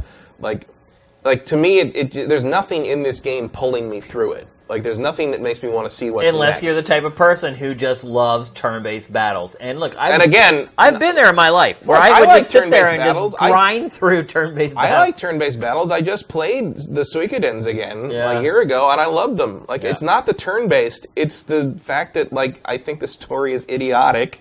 Which it probably is. And it's written for, like, I don't know who. Like, that's the thing, is, like, you're writing it for children, but it's... Is it really written for, like, children? It feels like it to me, and like, but except it's like clearly for people who are like fans in their 30s who have been playing these games forever. Years. It's the same thing I feel about the book Ready Player One, which is one of the most terrible things I've ever read. But like so there's people that excuse it as like, well, it's for like young adults or for younger kids. Cause, I'm like, but it's everything in this book is an 80s reference. Yeah. Like no kid is going to understand any of this. Yeah. So it's written for like 40-year-olds, but it's written at like a 5th grade level. So what are you doing? Like, so that's kind of my question about it, I guess. And like, I guess it really is going to hinge on whether you just, if you're one of those people that, as they say, squeeze when they see a Final Fantasy thing that you recognize, you'll probably get something out of this game. And every once in a while, you're like, you get this little, like, little cute monster, and you're like, oh, when that evolves up far enough, that's clearly going to be like the Behemoth Summon or whatever. Right. And like, that's cool. It's a cool little reference, and you get like these really cute versions of them.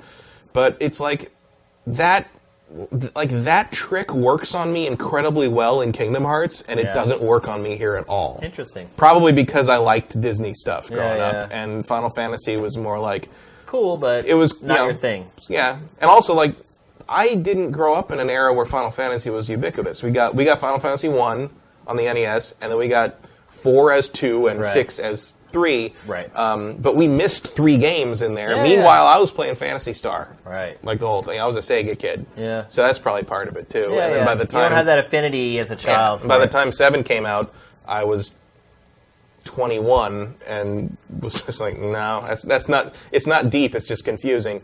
And I hacked my way through the rest of those, but I think Final Fantasy X was the first Final Fantasy I never finished. I just gave up about 2/3 of the way through, and so yeah, seeing Yuna, especially in like a art style I don't like very much, is not doing it for me. So this is for hardcore Final Fantasy fans who can Sure. tolerate dialogue written for a younger audience, Yeah, and anyone who probably wants to get a lot of playtime at $60. yeah. I mean, the just value based on for what this I've game. seen, not short. The story is really taking its time. And you're still going to have to go back and play a whole lot to pick up all the things. If you want like a full Pokedex, shall we say? Because like that's How many of the creatures are there? I don't know, but there must be Like a dozens, couple hundred. hundreds. I would say there's a couple hundred. Okay. So, because I've captured so many already, Right. that there must be a lot. And the other thing is, like the guy, the big guy in Bahamut, the big guy in armor, you're obviously eventually going to have to confront. But he's running the army, because the bad guys are like basically heartless. They're kind of black, but they in black like sort of inky, nebulous form. But they also are wearing armor, so it's like armored heartless kind of. And there's a thing where like they're his Pokemon basically. So like you'll see like these red chains come out of the ground, and to indicate that they can't be captured because there's somebody else. They're owned by him. Got you. So basically, you have to beat the boss of a dungeon to free them, and then come back to that dungeon and capture all the stuff you couldn't capture before. You have to run the dungeon twice, almost. Gotcha.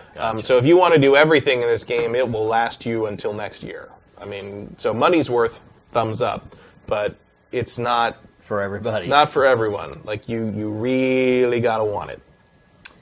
And, with Final Fantasy 15 just right around the corner, it makes it even more of a difficult sell for someone who's trying to budget their money for Q4 and that sort of thing. Oh, and then someone in the chat is talking about member berries from from South Park. Yeah, totally. Yeah. Totally. With Final Fantasy 15 right around the corner, like It's a hard sell. yeah, if Final Fantasy 15 had been delayed to next year, like I would be like, yeah, this is kind of your Final Fantasy hit for the holiday season. Like the one thing I will say is like I could probably see this being Final like Fantasy 15 went gold, by the way. nice. Yeah. At least it's actually happening. It is, yeah. Like if Final Fantasy 15 wasn't happening this year, like I could kind of say like this is a pretty good Christmas game. Yeah. Like this would be like a very pleasant sort of light. Also the kind of Christmassy game that an adult could buy a younger family member and feel totally okay with it. Somewhat, except for the whole, like, I mean, the girl's got a skirt that, like, stops at the very bottom of her ass, and, like, it's just, like, it's weird. That like, is weird for a kid's game. Yeah. She's also only 15, so you're like, what are you doing? Like, Yeah. But, Have you seen the kids today, Matt? I try not to. But, like... That's nothing, let me tell you. You go to a rave sometime, what the girls are wearing at those things, it's insane. Are you going to raves now? Not anymore, Oh, but, okay. like... A few years ago I did, and holy cow. Like, I was like, wow. But the other thing I will say is, like, some of the boss battles in particular, like, not for wimps. Like, if you don't know how this stuff rolls, if you haven't played your share of turn-based, like, you give this to, like, a 10-year-old who's grown up on an iPad with Minecraft, they're going to be like, what the hell? Like, they'll learn about grinding real quick. Right. Can you grind in this? Can you yeah, just you go out can. into the Oh, yeah, you field can grind. Yeah. Like that's the thing is like every monster levels up separately. You do everything in your because you can carry like I think 10 of them at once or 8 of them at once. So like they all level up a little. If they're stacked on you, they get full XP. If they're not, I think they get half XP. So they do keep up. But then they get every level up. They get SP. I don't even remember what that stands for. Probably special points. Then you have to go to their magic their board. Their like level up board, like in Final Fantasy X, and pick their abilities. And then eventually you fill up the board and you can transmogrify them to the next evolution and stuff. But basically you have to do that for all of them, like every single one. And so there is a lot of character level up micromanaging happening here. The one thing I will say, I guess like my positive on it really would be there is not a shortage of content here. Yeah. Like they are not. You'll get your money's worth. Yeah. if you're so inclined for these all the kinds of games. presentational decision making I disagree with in this game, this is not a cheap cash in. Like they did not just poop out like a half-ass game that doesn't give you enough and just rides on the idea that you get to see these characters you like. There is a lot of game here. All right. But that doesn't help you if you don't like it. Yeah, exactly. So it's more of awful or awesome depending on your perspective on these types of games. Yeah, like if you're like listening to what I'm saying and be like, how can you not like Final Fantasy? Like, just ignore me. Like, yeah, you're gonna love it. Like it's for you. There's a lot of it. There's a ton of it. Yeah, it's terrible and the portions are too small. No, there's a lot of it, and it is what it is, and it does what it says. So at least that's almost getting rare these days in games.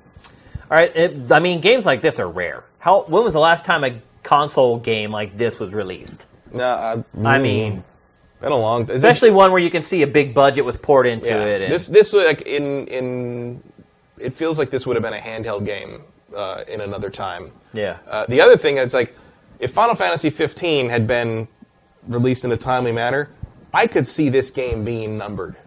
Really? I could see this game being Final Fantasy 16. Wow. Like, not in the sense that like it's epic and awesome enough to be its own thing, but like I could see it's big this, enough. You can see it much. It is big enough, but I could it. see it being like another attempt to pivot the series into like something new to please old fans, as opposed to just the usual reinvention of the world into something else that has Sid and that's probably what a lot of this is too. Is that they are sick of a lot of the older fans complaining that like it's turned into this thing that they can hardly recognize anymore, and they're like, "Well, here you go. This is what you wanted." You know, all the people that complain about them adding like real-time battles to the Final Fantasy VII remake, they're like, well, here you go. Here's your turn-based battles. Yeah, this is sort of the opposite of the Final Fantasy VII remake. It is, in that sense. It's like, it's like we still remember. Yeah, kind of. On the flip, do you? I don't know. On the flip side, it's almost like they're saying like, yeah, we remember. We're intentionally not giving that to you in the one you want. Yeah. Or we're just going to show you why we don't do it anymore. That is also you didn't need to prove that to me. That's an expensive way to prove something, though. All right, let's move on. Next, we're going to talk about Civilization 6. I got a code for this a couple days ago. I have not had a chance to even touch it. I haven't even downloaded it yet. I have the code printed out sitting on my desk while I work, and I keep seeing it there, and I just know that I just should not touch that code because I know once I do, I'm just going to lose, I don't even know how much I'm going to lose, days, maybe a week. Sam, this is one of Sam's favorite games, our TriCaster operator. He loves Civilization. Which one are you playing right now, Sam? 5. He's playing 5. Are you going to get 6? No. No? Why? Because it takes too much time? I don't have the break for it. I have a Mac. Sam's got a Mac. Why'd we hire this guy? Okay. But Matt, you have had some time to play it, and you've been playing through it. The reviews for it have been stellar. Well, stellar might be a stretch, but they're really good. And most of the reviews are saying it's the best it's ever been, but I don't know if it's better than 5 with all the DLC and patches and actually saw an exact quote that said it's like a Civilization game after all the DLC and patches. Yeah, it feels like they cooked this one longer. Yeah. It's definitely way better than Civilization 5 was on release. That's not even. Which I still love, by the way. Yeah, people complain and it ran a little crappy, but I still played the crap out of Civ 5. I haven't played a ton of it. I played through the tutorial and then that broke because the whole thing is it introduces you to every single element of the game, and then you're supposed to beat Gilgamesh to conquer his capital city, and I did that, and it didn't stop. So it's like. That was the quest, was to do that. And it took me a long time. I mean, I probably broke it because it took me too long. Because I take my time in this game. Then I played again. I played today. It was when we were setting the show up, and you're like, I haven't had time to play it, so I'm like, I don't want to play it. And then 300 turns went by, and then I realized I realized I had to get here. He almost missed the show. I really was wondering if you were going to make it. Yeah, it was. I was like, "What's up?" Matt hasn't texted. Well, note that I didn't realize this until I started thinking about it. But there is actually a clock in the game. Oh, really? It shows the current time up in the upper right corner. Yeah. Are you kidding me? Warcraft style. No way. It knows. You can see it's like Yeah, right I there. can see it up there. It's really small. So, Holy cow! I mean, it's Civ. Like that's all I can tell you. Like it's got that same kind of like it's got that same one more turn like addiction to it. The main differences I would say, and I'm no expert on Civ 5, so some of this might not be super accurate, but the religion system is different. Like you can kind of cobble together your own religion as you into like you can kind of cobble together your own cultural belief system out of a bunch of different options that will benefit you the most. So like. I tend to end up with sort of like I'm a kind of oligarchical democracy, but I like my religion is sort of like a Harvest Festival warrior prince sort of thing. So like I get Harvest Festival warrior prince. Like I get a lot of like advanced like bonuses to my rare items and stuff and luxury items, but it also like makes my people happy when I kill things. So because that's sort of how I roll. Yes, I am playing America. I don't know if you know that. But, and of course... do you always play America? No. I usually do. In 5, I usually played Japan. Oh, really? Because Samurai were... I'm saying your first playthrough. No. My first playthrough, I must always play as America. No, not necessarily. I usually play... on 5, I used to play Japan the most. And on Civ 2, I played... sometimes I play America, but usually I played... I want to say I played Egypt for early game because like once at a certain point you pass a certain point and like you're amazing. Yeah. And like early game stuff is more useful to me usually. So in my game, I think I'm like 4 cities. I have 4 cities. Gilgamesh is like owns half the planet. Like I don't know how I'm really good friends with him. So at some point I'm gonna have to betray him. But I think he's working towards a cultural victory. So I'm just like, it's hard. Like I put one city totally in the wrong place. Like it's much more. You need to be very careful about where you're putting your cities because they need access to water. Yeah. And but that's an old food. tenet. It's an old tenet. But like I feel like I'm missing something because I'm like Washington has more food than it knows what to do with, and Los Angeles is starving. And I'm like, you're like 20 miles from each other. Just make it work. Send the trader, and the trader's just sending gold back and forth. I'm just like, I don't know what to tell you, boys. Yeah. And I sent the builders out to kind of like establish some farms, but there's all hills, so they'll just make mines. So I was like, okay, well, so I build a theater district so that at least while they're starving, they can watch a play, and that keeps me like right below the angry level. So that actually sounds a lot like the Great Depression. Oh yeah, well everyone was starving, but they were still going to see movies. You wouldn't want to live in my civilization usually. That's sort of a rule. I mean, as soon as I get nuclear weapons, I'm playing the waiting game with Gilgamesh until I can nuke his capital city. That's basically what's happening here. And eventually that's kind of my learn the ropes playthrough. I'll go back and play one where I try to be like a responsible adult, like at some point. But the first time through, it's like no. I just want P-51 Mustangs and nuclear bombs. I mean, my first playthrough, I always go for military victory, usually. It's usually the easiest way to attain victory as well, so... I turned off all the victories for this playthrough except for cultural and military. Because cultural is like the hardest one to get, and I figure if I lose that way, like I deserve to lose. Yeah. So, but then it turns out like Gilgamesh is really kind of kicking my ass. Wow. On with culture. Well, because he's so Kill prosperous. Him with culture. He's so prosperous, he can do that. And meanwhile, I'm just like, I need 9 turns just to turn out a damn swordsman here. Right. Like I started basically in the tundra, and so I'm trying to basically force my way south to like better areas. Right. But you started in like Canada. Yeah, but he's already sort of like kind of come around the side and like kind of cut me off, and he's starting to put like his spearmen just sort of like where I'd want to put my cities, and I'm just like, oh no, we're just hanging out here, we're all friends, right? Yeah, it's great to see you. I'm just like, I'm gonna have to kill your ass, aren't I? And and like things. I love though. That's like the mental games that you play while you play this game. Like that's one of the things I love about it. Like there are some times where you get to that turn where you're like, this is it. This is the turn that will determine, like a domino. This is what they'll write the history books about. Seriously, and I will sit there sometimes for like 15 minutes, get up, make a sandwich, like come back, start eating the sandwich while I'm staring at the screen and just like thinking about it, rubbing my temple. Like I love that about Civ, man. Like, it's just playing Civ. There's just this mode that you get into that you never get into with any other game. And I love it, and that's exactly why that code has been sitting on my desk, and I haven't put it in yet because I know it's going to happen. Like, my favorite is when you're planning to do something and then something happens and you have to completely turn around and do something different. Yeah. Because I was like originally usually I just start the game over. Well, I was originally planning to kind of try to contain Gilgamesh,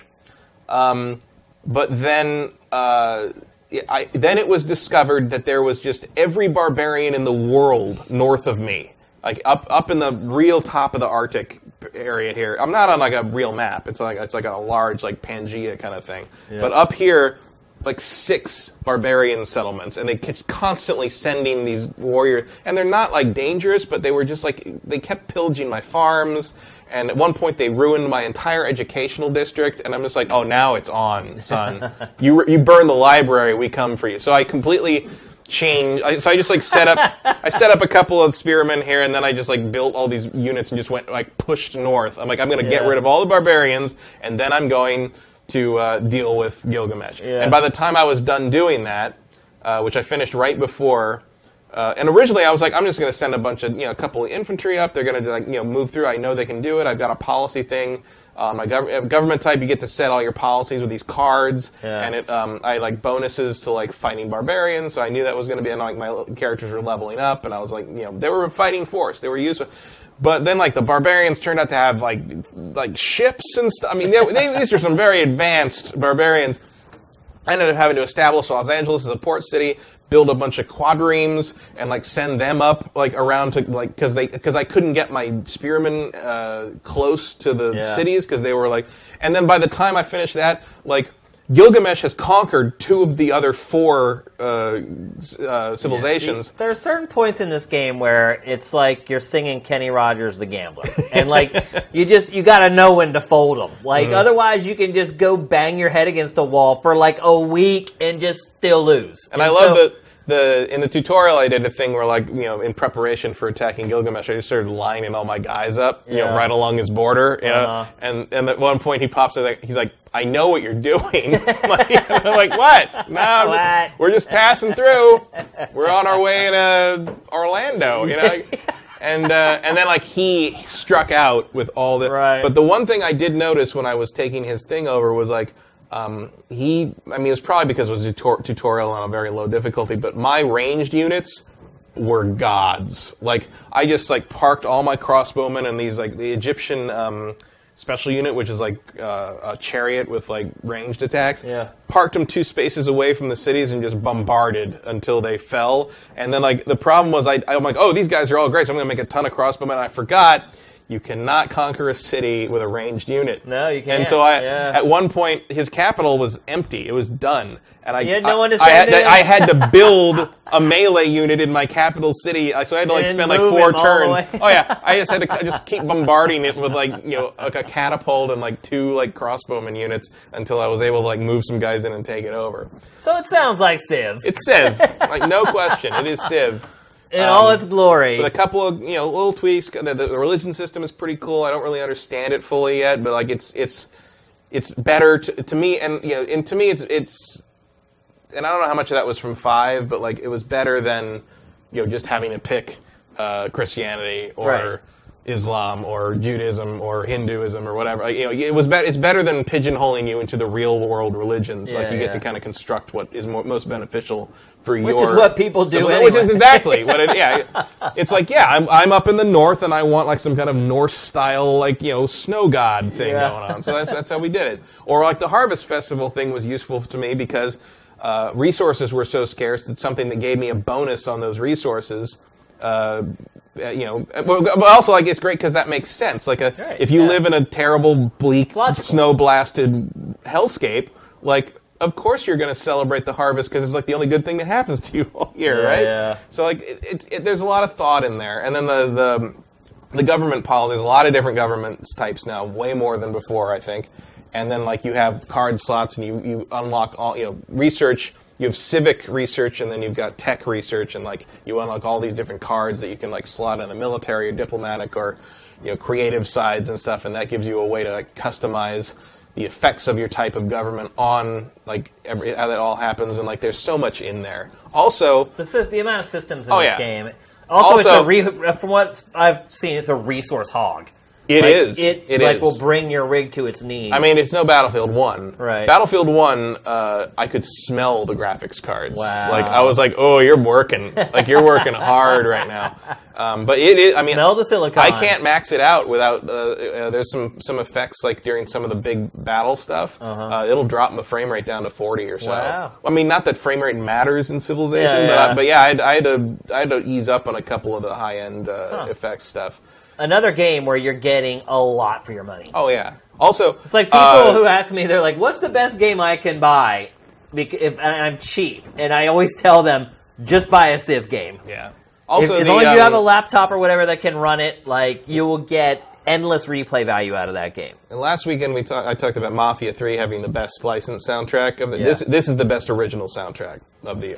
Really? I will call this my favorite original music of the year so far. Wow. I really like the music. Wow. I really like the music in this. That's game. a big statement. Wow. Sounds like you love everything about it. Yeah, I mean, Civilization. I mean, that's I don't have much else to say beyond this. You know what you're getting. You know what's gonna happen too. You've been addicted to this since we were teenagers. We know what it is. Yeah. I can't wait to play, but I'm totally trying to avoid it. Well, I didn't even really want to play it today. I had other things to do, but we had to, talk about it on the show. So I'm like, all right, I'll sit down. I'm like, man, 4 hours went by. It was just I'm hungry right now because I forgot to eat before I came here. I know when you said, maybe I'll give it a couple turns. I was like, got him. What does that even mean? I knew once you did 5 turns, you were done. Yep. I knew we'd have a great discussion like we just did. So I'll probably give it a go this weekend, maybe for a little bit. But Unfashionable says each civilization has unique music. Oh wow! Per country you pick and per era, which I thought that's what was happening because I'm playing as America and the music felt real American in comparison to the Egyptian style music. Was it Elvis? No, it's there's some country sort of Oh really? It's some it's a lot of songs that sound like a song but aren't a song. Right, if you play enough major sevens, you can kind of get to anything. But it's this country song that it just sounds American. I don't know. I guess it sounds like 2 frames off of I'm proud to be an American. Right. That song. It's that kind of song sort of played sideways, and you just get the feel. It's almost like the Sims language, where you know what they're saying. Probably lots of snare drums. Yeah. And it's really, really well put together, and especially having played Civ 5 when it came out, this is a night and day different. This is a very polished game already out of the gate, which is a change from 4 and 5. Yeah. Five in particular, took a lot of DLC, a lot of patches, a lot of expansions to really get it up to snuff. And I would say Civ 6 is ready to go right now. I would say no hesitation. Buy it for full price. If you love Civilization, it's solid. There you go, Sifters. 4X it up. Let's move along. We're going to talk about what everyone has talked about this week. In fact, this has been talked about so many times by so many different people that I almost cut it from the show. But I feel like it's too important. Also, I did not listen to what everybody else said because I figured we were probably going to talk about it, and I didn't want to come on here and just kind of regurgitate what everyone else has been saying. And we've actually talked about this kind of off the cuff a little bit in the past on the show. For those of you who have been living under a rock for the last 3 or 4 days, essentially what happened is Bethesda announced that it was not going to send out pre-launch review code for Dishonored 2. Not only did it say that, it also said that it was changing its policy for good, and that from now forward, it will never be sending out early review code to games journalists. Meanwhile, that very next day, YouTubers had copies of the Skyrim remaster and were playing it and posting video of it. So I believe Bethesda's exact statement was, we want everybody to be able to play it together at the same time, and then they gave it to YouTubers. So it begins. Yeah, where do we even begin? Where do we begin with this? Because so let's go back in time a little bit. So let's talk about Fallout 4. Fallout 4 was a game that it will go down in history, by the way, as the last Bethesda game that was sent out early to journalists.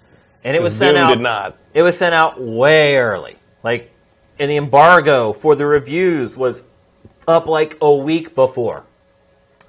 Ultimately, I would say most people would agree that Fallout 4 was a disappointment. A good to great game, but a disappointment, and not as good nor as compelling as Fallout 3. But Or New Vegas. Or New Vegas. Or Skyrim. Oh, definitely not Skyrim. Skyrim's in a whole other stratosphere, really. But if you go back and you look at the sales of Fallout 4, they're insane. And look, one thing I will say is that Fallout 4 did not have the legs that Fallout 3 had, and definitely not Skyrim. I mean, I don't know if there's any other game other than maybe The Witcher 3. I don't think even Bethesda was ready for what Skyrim did. Yeah, I mean, that's just a game. It's in a league all by itself. But if you look at Bethesda's other games other than that one, like, it still didn't have the legs that Fallout 3 had. Like, Fallout 3 was still in the top 10, like, 6-7 months later. Fallout 4 was pretty much gone from the sales charts within like a month and a half or 2 months. So, while it didn't have the legs that those other games from Bethesda had, they still made so much money. And the reviews did end up being bad. I think in Metacritic it's sitting at like an 85 or something like that, which is generous. I think that is a little generous, yeah. But you look at Fallout 3, I mean, it was like 9s, plastered with 9s across the board. And so it did end up getting lower review scores than a lot of Bethesda's other games, but at the end of the day, it didn't really affect the bottom line for Bethesda. No. And I think did a lot better than Wet. Yeah, and I think that is when the light bulb went off with Bethesda, and it was like, hey, wait a minute. And fast forward to Doom. Doom, which had a beta, a multiplayer beta, which most people said was terrible. I played it, I thought it was okay. I thought it was really simple for a first-person shooter. But I still had fun with it, and I was like, look, I would not pick up Doom and say, hey, you know, this is the shooter I'm going to play for the next year. That's just not how I look at a game like Doom, and Doom's not set up to be that way. Like, that's not the type of game it's going for. But it was railed on. And then they don't send out the review code early. And everybody was like, oh, well, you know, with the response to the beta for Doom, the multiplayer, you know, they're probably just afraid, and they're afraid people are going to say the game sucks, and the sales are going to totally take a nosedive. Game ends up being amazing. Yeah. Multiplayer wasn't amazing. It was serviceable, but the campaign was amazing. Yeah. And it sells well. And so I think at this point, they're like, what is the purpose of reviews? What is the purpose of reviews, Matt? Like reviews in general or video game reviews? Video game reviews, yeah. I don't really know anymore. Really?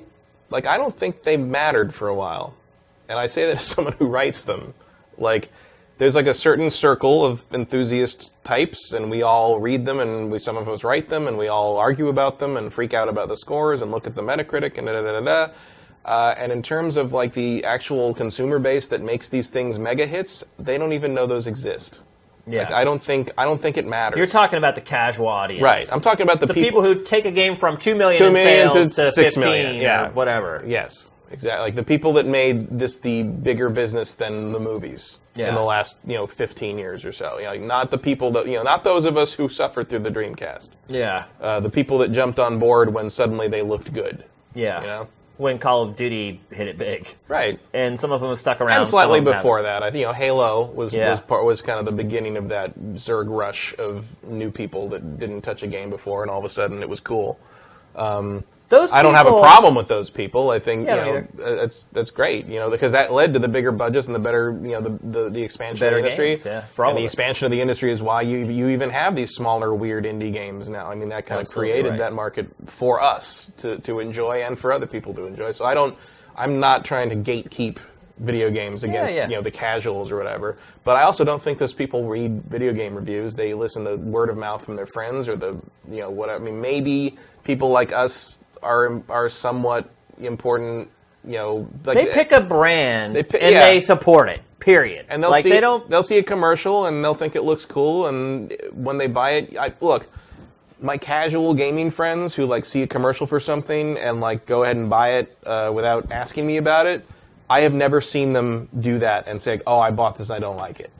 They always like it. Yeah. They see what they see what they see, they like what they see, they play it, and they accept what it is no matter what it is, and they like it. Yeah. Like, even if it's something I hate. I do have a lot of conversations with my more casual playing friends. Mm-hmm. And, they've known me for a long time, and they know I'm a critic, and I've been working in the industry for a long time. But a lot of times when I talk to them about video games that we've both played, and I'll share a criticism about the game, they'll go, "Really?" Mm-hmm. Like, they're completely shocked. They're just like, "What? There was something you didn't like about that game?" Because I loved all of it. Like, they're very forgiving. And a lot of it might just be that, they're just a fan of that brand. And that is what a lot of it. Like, a lot of my more casual friends, they have franchises that they buy, and they buy them every time. And maybe, like, once per console generation, they will find one game that becomes a new favorite franchise for them. Mm-hmm. So, like, last generation, several of them, like, became Assassin's Creed fans. And you know what? Like, they still bought Syndicate. Even though all the reviews were like, "Hey," they're like, "Oh, no." And then, when they talk to me about it, they're like, "Yo, bro, did you love Syndicate?" And I'm like, "Nah, it was okay." They're like, "What?" Like, they live in a different world. Mm-hmm. Like, even though I've given them all free subscriptions to Sifted and whatnot, and they do visit every once in a while, and they're like, "Wow, it's a really cool site, man. I'm proud of you, and it's amazing what you've done," and blah, blah, blah. Like, they're still not like us. Like, They still don't look at games the way that we do. Like, for us, it's like an obsession.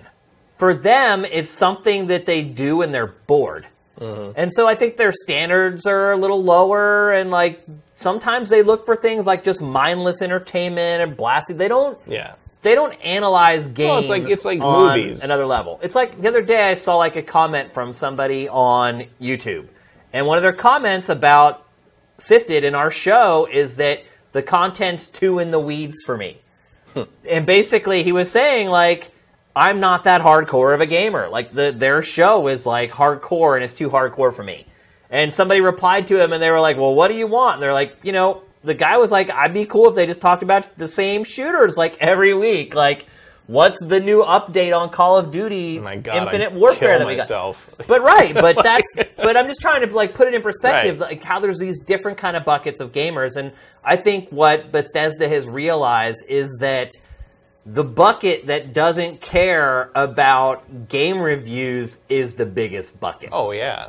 And I'm surprised it took them this long, frankly. Yeah. And especially because, look, Bethesda doesn't release that many games every year. And almost everything they do release is basically bulletproof in terms of like public opinion, like And here's the thing for us. Thing, like, look, everybody in you look at enthusiast sites or forums or whatever, and you'll get endless people complaining about how Skyrim is garbage and it's it's super shallow and there's nothing here and it's the same thing as Oblivion and Oblivion. No one cares. Yeah. Like I don't care either because I loved Skyrim. I know you're and I've been on a couple of podcasts at one point where some people I knew like brought me in because they wanted to have a Skyrim versus Dark Souls argument, and I was like okay, and it turned out they wanted to have like a big argument. I'm like, I don't see how these are the same at all. Like, it was part of that sort of evolution of the Dark Souls fan base, where like they suddenly decided that every single game in the world should have combat like Dark Souls. Right. Yeah. And I'm like, no, I don't. I love Skyrim, but I also love Dark Souls, and I wouldn't want. And I don't want to have like both of them be the same. Yeah, and that's fine. I'm like, Skyrim's combat is kind of blah when you play for 100 hours, and I'd like to see it, the next one be a little more involved, but I don't want to see it become Dark Souls.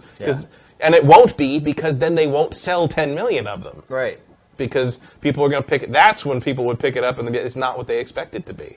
Because like you say, if it's the favorite franchise of kind of the more casual audience, they don't want massive innovation every time a new one comes out. They want to play the thing they liked to play before. Because the thing is they didn't play the 3 or 4 games like that came out in between that release. Like, they only played Fallout 3 and Fallout 4. They didn't play all the other action RPGs that were released by other publishers kind of in between those releases. So they don't even have any context for how has the genre changed, and how this other game did something different that was really successful. Like, it just goes right over their head. And even if you think it's something that you would think it's ubiquitous, it sold like crazy, The Witcher 3 is not known that much. It's not. Among that audience. And I bought a bunch of my friends who are of that audience. I bought Witcher 3 for them for Christmas last year. Did they stick with it? They did, and they loved it. That's but good. they had no idea it existed before then. They're like, there's been 2 of these things already? And a couple of them actually did have trouble going back to Fallout 4 after that, which I think is a little... I mean, I didn't like Fallout 4 that much, but like, you know, it was more the fact that like once you've played like that Bloody Baron quest in Witcher 3, it's hard to go back to Bethesda quest design, you know, because I mean, and it's the same. I think the same thing happens with more, you know, hardcore people with New Vegas, where once you played New Vegas, particularly Old World Blues, trying to sell yourself into Fallout 4 is a very difficult prospect. And here's the interesting thing has been watching the response from the press this week, because I think what you've been seeing is the bigger sites feel threatened. Mm-hmm. And the smaller sites are actually like, that's not so bad. I mean, from our perspective, you know, we still don't get code from everybody. We don't get code from Sony, so we have to buy the games and then review them as fast as we can. But we don't get them from everybody. These big sites, like, they've had a huge advantage for a long time because being first with a review is huge. Huge. And so I saw a lot of the people from the big sites this week saying stuff like, well, what's going to happen is we're going to rush through the game as quickly as we can because we need to get that review up. Basically, they're like, now we're going to have to live like some of the smaller guys. And they're kind of lamenting like that. And then, you know, they're saying, well, you know, it's not consumer friendly, which is 100% true. I mean, this is not a consumer friendly practice that Bethesda is bringing in here. It's not a consumer friendly industry. It's not. Yeah, but from our perspective, it's like, you know, with the few publishers that we're not getting review code from, this helps us. Because suddenly we're not like already behind the 8 ball before the game even comes out with some of these publishers where we're not getting codes. So, and there's, you know, obviously hundreds of little game sites out there that are probably doing little cheers right now saying, yeah, like, ding dong, the witch is dead. Like, because here's the thing that where I think Bethesda is maybe a little short-sighted is with games like Dishonored. The first Dishonored, without... I believe, and maybe I'm wrong, but I believe in my heart of hearts that game never would have been anywhere near as successful as it was if it weren't for the traditional press.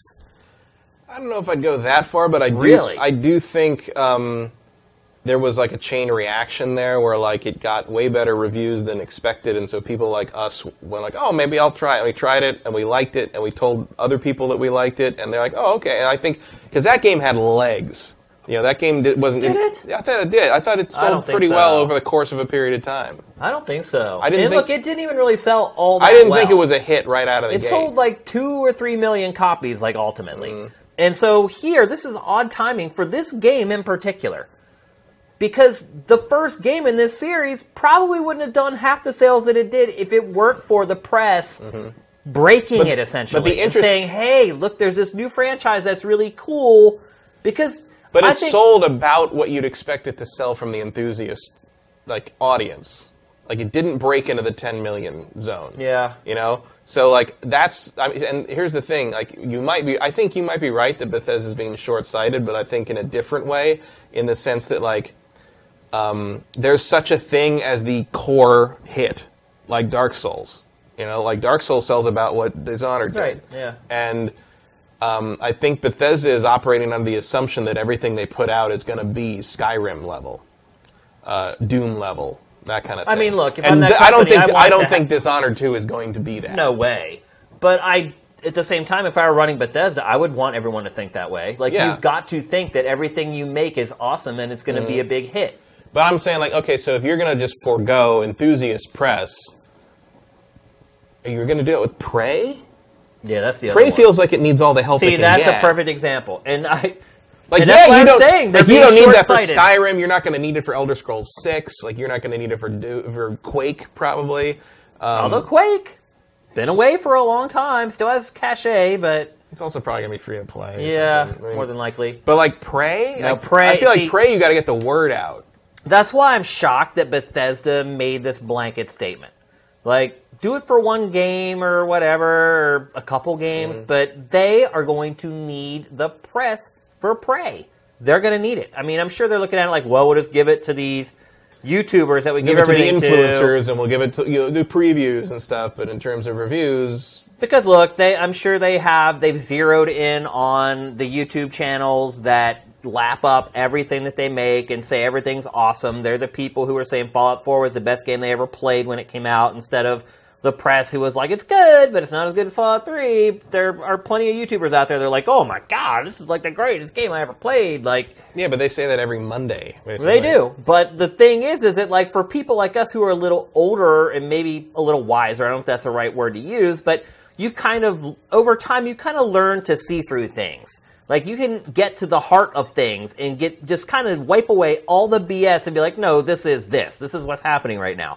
When you're 13, 14, 15, it's so easy to get hoodwinked. And to think, there's a lot of lonely people out there who think that these YouTubers are their friends. And, like, I saw some story yesterday about some, like, 12-year-old kid who, all he does is he goes on social media and he tells girls how awesome they are, how beautiful they are, and how they're a special flower. And he has literally become, like, an international star with no talent. Like, it is so overwhelming that the kid is learning how to play guitar now so he can parlay this audience that he's built on social media into something where he can make money. Like, it's insane. Like, everything is happening in, like, reverse now. It's like, build the audience, then learn how to monetize it. Before, it was like, you monetize something, and then that builds your audience. And not just with games, but, like, everything. Oh, yeah. Well, I mean, consider what's happening with Twitter this week. Where, like, the sale failed because Disney and Salesforce decided that it was too toxic. Yep. And now it sounds like they're laying off like 9% of their workforce in an effort to show that they're going to cut all the fat so they're more attractive because they want to sell themselves. Like, that's what they want. Is like they're hitting. That was always the concern about Twitter for years. It's like, okay, well, how do you make money on it? Like, it's huge and popular and millions of people are using it. But what's the monetary model? And, like, what's the revenue model? And, like, no one had an answer. And it turns out the revenue model is sell it to a bigger corporation and run. Yeah. And that's always been which the has model. always been the model from a lot of internet startups. But, like, but now it didn't work. And it didn't work because they weren't good enough at policing their service properly. And it's fascinating that you're starting to see even the giants in that space not topple, but, like, some cracks are developing in the foundation. They also just got rid of Vine. Yeah. Vine is going away. Killed Vine. Imagine creating something as big as Vine is. And just, I mean, I would kill for Sifted to be a tenth of what Vine is. Think about that. And they're just like, meh. It's just like dandruff on their shoulders. They're just like, They'll free up some bandwidth. Yeah, I mean, that's really what it is. It's like a bandwidth play. They're like, just trying to find a way to cut down the expenses so they can look leaner and meaner and therefore more attractive for someone to come in and purchase it. So, I mean, my biggest complaint about this Bethesda thing is, look, I understand that the majority of people who make games mega hits don't give a crap about reviews, but I don't really care about those people. Look, I have friends that are like that, and of course I care about them. I love them. They're my friends. But talking within the context of our industry, I don't really care about them. Like, I care about the people who are in our chat right now. And I care about all the Sifted subscribers. And I care about the people that go to IGN every day. Or the people who go to GameSpot every day. Those are the people that I care about in this industry. And with a policy like this, those are the people who are getting screwed. And some people would say, like, and I'm sure there are people in chat right now saying, I don't care. Like, you know, I know when I want a game, and I know when I like a game, and I go and buy it. And of course, they'll never admit to themselves that they're always going to say that they like it because they've made the commitment and they don't want to admit that they were wrong. But look at a game like Mafia 3. Mafia 3 everybody assumed Mafia 3 was going to be an amazing game. I guarantee there's either someone in this chat or someone watching this show on Sifted who got burned by Mafia 3. Or someone co-hosting this show who got burned by Mafia 3. That's what I'm saying. Like, what protects you from Mafia 3s going forward? Which wasn't a terrible game, but it's like nobody pre-ordered that game assuming it was going to end up with like a 6 Metacritic. Like, that just doesn't That's not why people pre-order games. Well, part of it is also, like, here's the reason this is not a particular tragedy for me outside of the fact that I know a lot of people that get paid to do this, so, like, I don't like that. But if I was just a random consumer, like, I pre-order a fair amount of stuff, but I pre-order in large part because I know who's making these games, I know who's publishing these games, I know what they are, I know what to expect. I screw myself about once a year, I would say. So Mafia 3 was this year's, whoops, well, I blew that. Right. Last year it was Arkham Knight. Arkham Knight blindsided me with how bad it was. For the most part, though, I think I am educated enough that I don't pick the wrong horse. There are games I wait and see on, but there's a lot of games where I'm just like, no, I'm sure, let's do it. I'm in, pre-order, let's go. I waited on Syndicate. I did not jump in on Syndicate until I saw some reviews, and yeah, they weren't great, but they were enough to make me realize, okay, it's not the same as Unity, which didn't even work when it launched. Right. But like, so I feel like I'm pretty educated when it comes to like what I know, what I like, you are what I'm in gonna the do. top Right. 1% of people who are educated. But like, so that's why it's not a huge thing to me, because like, look, Bethesda, and it's like, do I think this is going to become a major trend with all the other publishers? Maybe, but I don't think so, because like, look, Bethesda doesn't put out a ton of input. Question. That's the up a lot of stuff. And look, that's the 800-pound gorilla. Let's say they do this. Okay, this is their policy from now on. Are you not going to buy Elder Scrolls 6? I'm going to buy Elder Scrolls 6. Like, I don't care. Like, you know, it's like, I don't... Well, look, they're still sending out games. They're just not sending them out early. On the flip side, am I going to, you know, I mean, I probably will because we do this show, but like, if I had no obligation to play something, you know, in a timely manner, would I buy Prey the day it came out? No, I'd probably wait and see what people had to say about it. I mean, that's probably... That's probably a poll I'll put up on Sifted is for like a poll of the day. I wonder if you're impacting your day one sales doing will this. You buy Prey with no insight, with no reviews from traditional journalists? Because it's also become kind of in vogue to hate games journalists. Mm-hmm. It's like, and I think a lot of it is just envy, and they hate the fact that like they're privileged. Like somebody on Twitter the other day, like I made a comment about, you know, how it's not a good idea to just accept what publishers tell you, and you should want some kind of insight before you're buying games.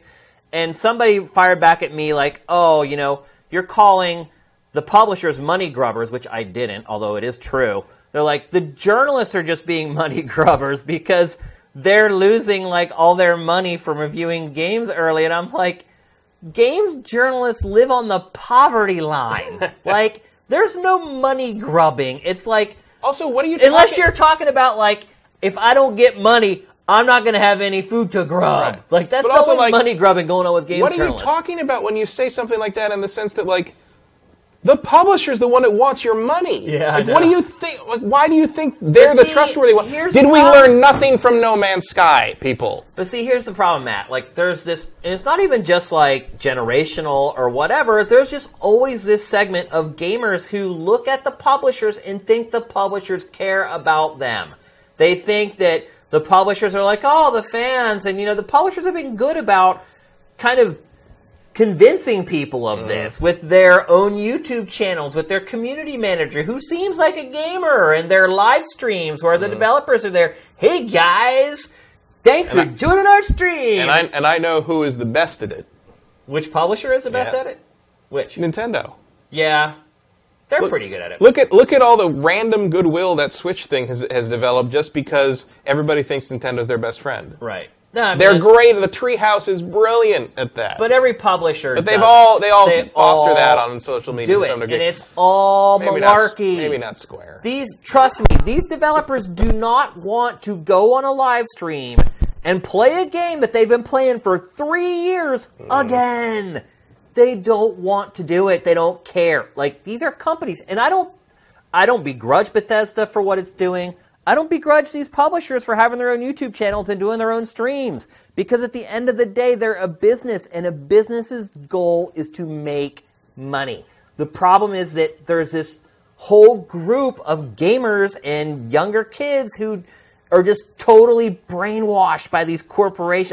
I've said it on the show before. Like, well, it became I don't blame the company. I blame I mean, it is a little dirty because they do know that a lot of these people are young and very impressionable, and they know that it's easy to like brainwash them and to convince them to do things that if they were a little older, a little more level-headed, they wouldn't be doing. And so they're not completely innocent in this whole thing. But the bottom line is, their job is to make money, and they're trying to maximize profit. And if that's what they're doing, then you can't begrudge them for making decisions like that. So there's no easy answer to this. There never is. Well, the answer is buyer beware is what it is. I mean, But you can't beware if there's no reviews before the game comes out. You can wait a few days. Right, and not pre-order. That seems to be like what a lot of people are saying. That's the be-all, end-all of this. I totally understand the desire, I want to be playing this when everyone else is playing it, when it first comes out, the night it comes out. I mean, I'm missing Titanfall right now, you know? Yeah.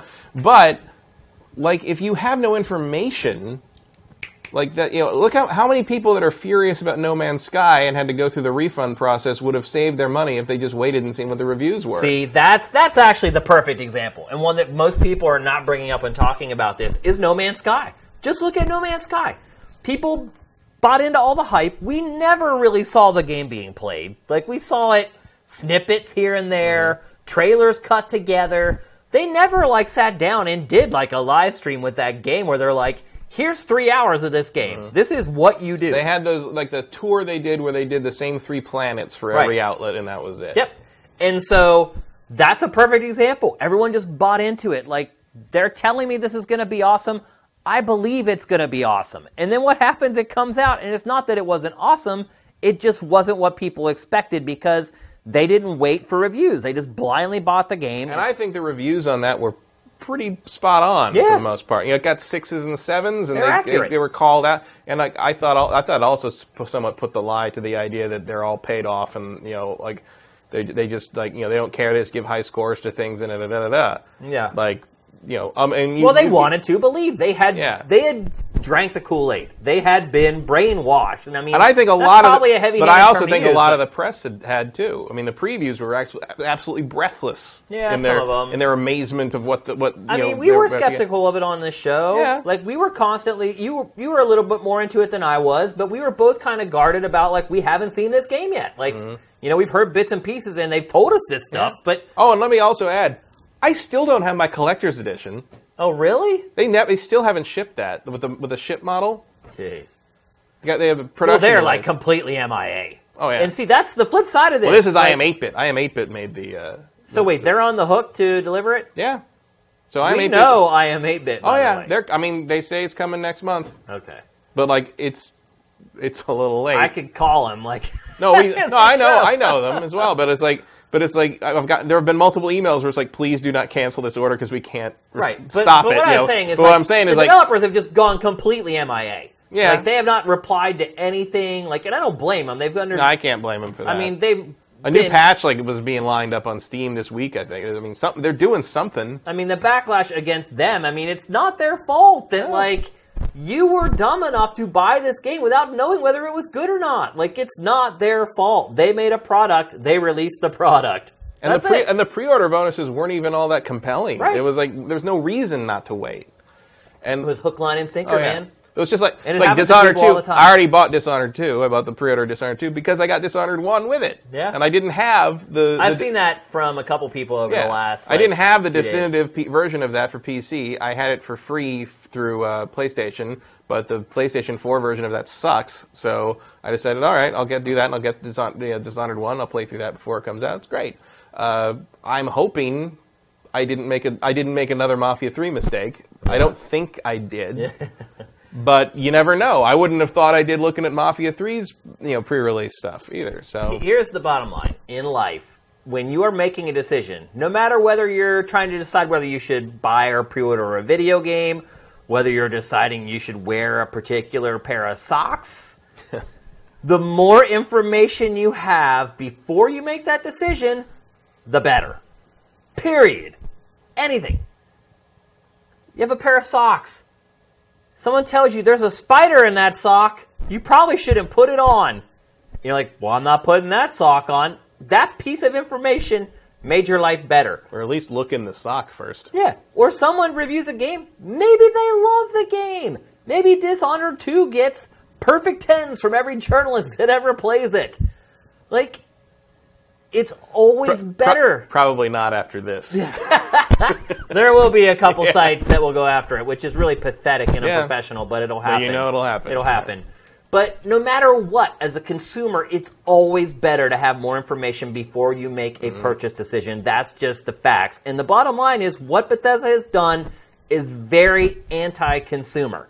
And some people don't care about that stuff and think people like us are blowing it out of proportion. Some people get really pissed off about it. And I happen to be one of those people that gets maybe a little pissed off about it. To me, it's like a slap into the face of the fans, because not all Bethesda's fans don't read reviews. Some of them do. And, if they put out a bad game or a mediocre game, or maybe there's people who are on the fence on some of its games, and they're like, I only really would buy Dishonored 2 if it is, a 9.5 or higher. Because I played the first one, I got it for cheap, I kind of liked it, but I wouldn't buy it again unless the next one is way better. And so I just feel like Bethesda's doing a disservice to its fans, obviously to consumers. Again, I get it, it's a business. It has a right to do whatever it wants and whatever it thinks it has to do to maximize profit, but I think it's being really short-sighted. I think in the end, it could actually end up costing Bethesda money. Well, that's kind of where I'm coming from. I see sort of the flip side of it, where I'm like, you know what I think the most likely outcome of this is, certainly among the enthusiast core demographic, is you finally break the pre-order cycle. Yeah. There's always the thing about don't pre-order. There's no reason to pre-order before it. And I hated pre-orders for years and years, and I finally gave up and just started doing it because Amazon makes it easy. Yeah. But if this becomes a thing where we have no information before we, at least with early reviews, you have an inkling early enough to cancel the Amazon order before they ship it. For the release day shipping. Usually you'd get. Something comes out on Tuesday, usually a lot of the major sites have their reviews out for the weekend. If that ceases to be a thing, well, maybe that'll finally teach us to just wait and not buy it the day one and wait and see.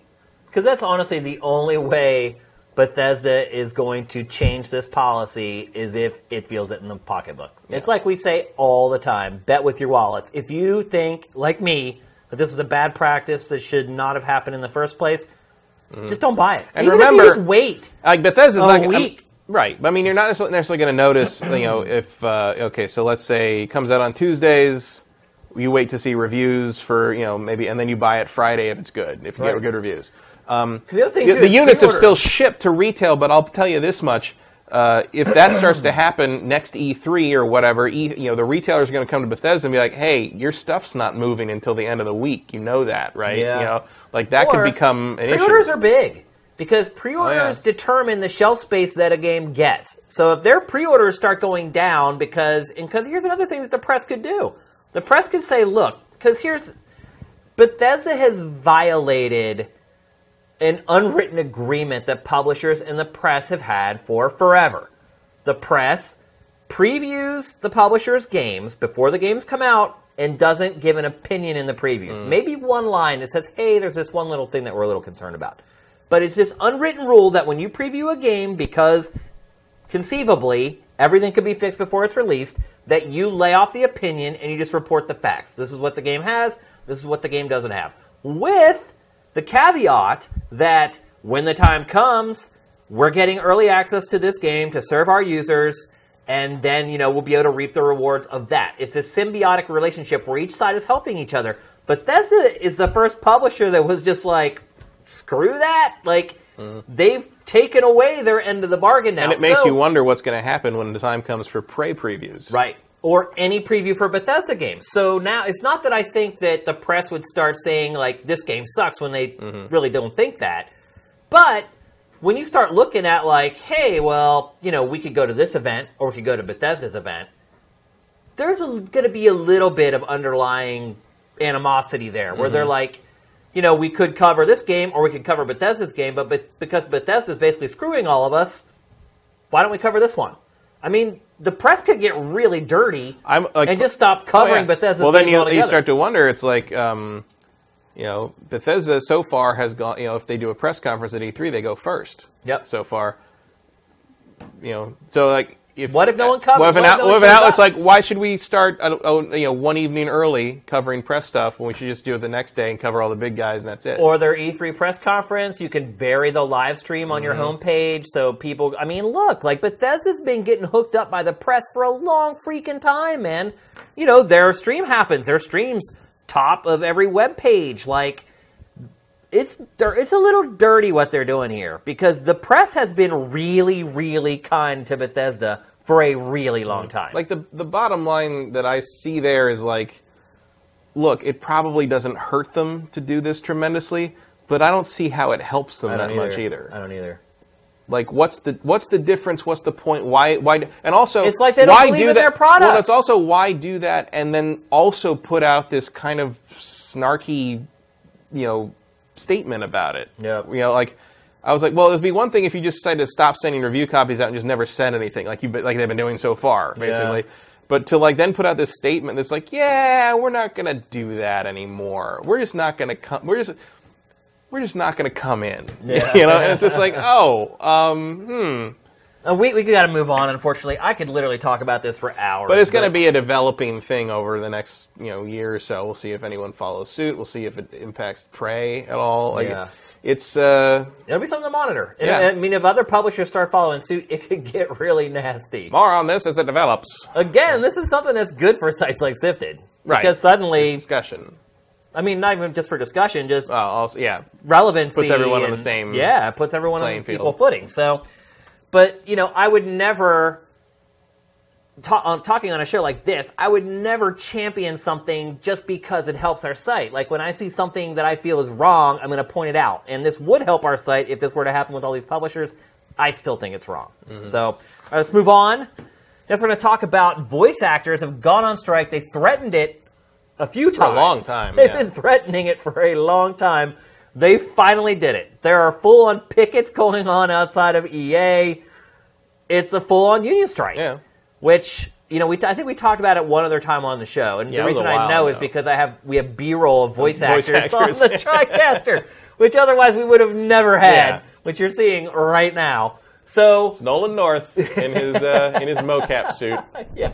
So what do you think about this, Matt? Look, I know you're big into film, and this is kind of like this is more of an entertainment type thing more than just a video game thing. Right.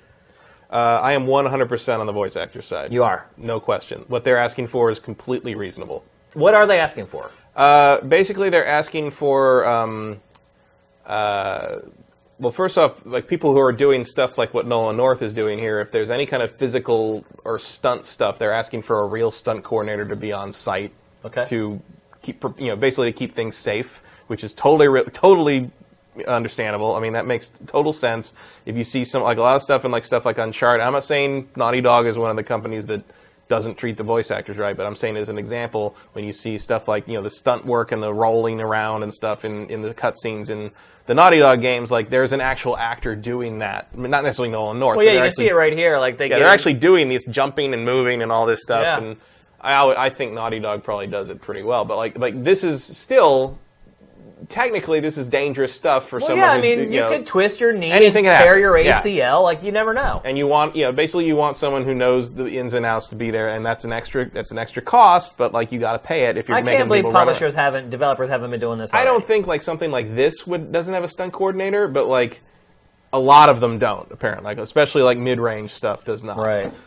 They are also asking for a limit to the number of hours per day they are forced to do basically noises. So when you hear characters going, getting shot, pulling themselves up, things, like that's done, and I can't remember the technical, like the industry term for it, but it's basically like you spend hours sitting there going like, like screaming and doing all these, incidental noises that they need. And you do 4 hours of this, and like there's, Steve Blum wrote a little thing about it. He's like, he personally knows people. Steve Blum has been in the industry forever. He's a major voice actor. If he says, I'm done for now, I need to rest my voice, almost any voice director in the game industry is going to be like, all right, fine. Right. Because he's got clout. The problem is the little guys. But the little, like he says, he's like, he knows little guys who, they don't have that kind of power, and like they've been forced to go longer than they should have, and they come out of there with bleeding throats, and there's people who've had to have surgeries, and guys who have lost voices for weeks on end, and when that happens, you can't work. That's your instrument. Yeah. So they're losing income because of these voice directors that are not being responsible. So basically, I think the previous rule is 4 hours, and I believe they want it to be 2 hours now. Which 2 hours should be a lot of grunting. Yeah, it's like But see, here's what's happening is one thing we should explain. Like in entertainment. Talent, and I always hated that word, but that's what they call it. Talent, people who like do voices, actors and actresses, things like that. They generally work on day rates. Mm-hmm. So basically, you pay a flat rate and a fat rate. Yeah. And they come in and they work all day, and that's usually how it works. What's happening here is these developers are trying to squeeze every last line out of these people. So they come in, they're like, look, I paid you $500 today for your day rate.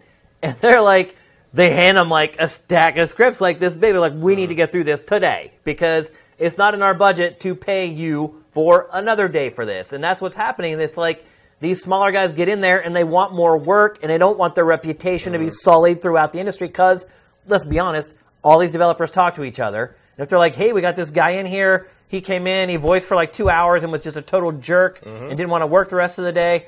They go and they tell Naughty Dog that. Then Naughty Dog doesn't want to work with them. And so I can tell you individual stories about they take advantage of them. 15 different voice actors where like devs saying, oh, that guy was a jerk. I hate that guy. I hate that jerk. And like then you go back and you find out why, and it was like, oh, because he wouldn't stay another 2 hours with no pay. Right. You know? Yep. And like they want, I believe they want $1,600 a day to be the new rate, which is basically scale. I mean, that's a lot though. It's not a lot for that job. For a little guy, it's a lot. For a little guy, but that's when you go union, that's what it means. Like that means you get that amount of money. I mean, if you're going to hire Frank Welker, you're going to pay a lot more than $1,600 a day. Right, but I mean, that's how it goes. That's what VO costs. The problem is you can't hire non-union people. Like, right, but it's like that's what it costs. Yeah. That's, if you want voice in your game, that's what it costs. But if you're an indie developer, you can't afford that. Well, that's why you get your friends. Yeah. Or you go to like some local stage company, like stage acting company. You hire those people, which is what they did for a lot of the voices in early like PlayStation 1 era stuff. They got local theater companies and had them do it, and it worked out okay. But now you want people,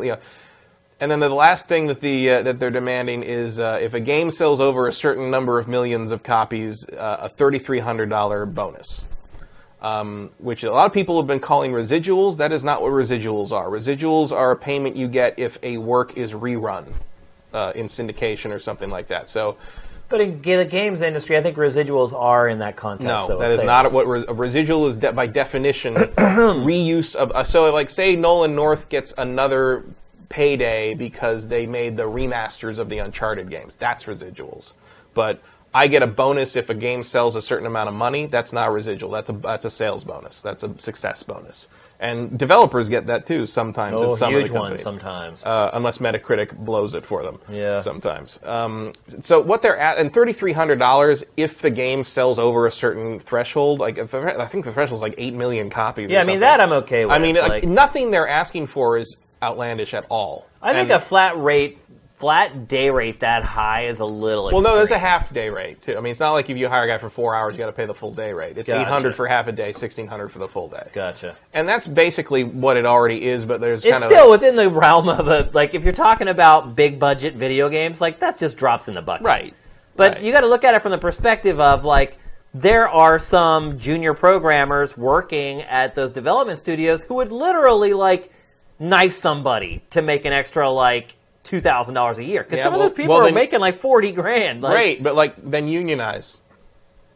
It's not a bad idea. That's the answer to that. Like I don't just because the industry treats developers who don't have a union like shit doesn't mean that the voice actors who do have a union should roll over and take that. Yeah. And what you're seeing here is voice actors have this guild and have this ability to use leverage and use the union to force the industry to recognize and treat these issues they're having, and that should not be taken as they want to be treated better than developers. That I think developers should take that and be like, hey, we should use this as a lesson, as an example. We should do this too. I agree 1,000%, but that's not what happens. It's not going to be what happens.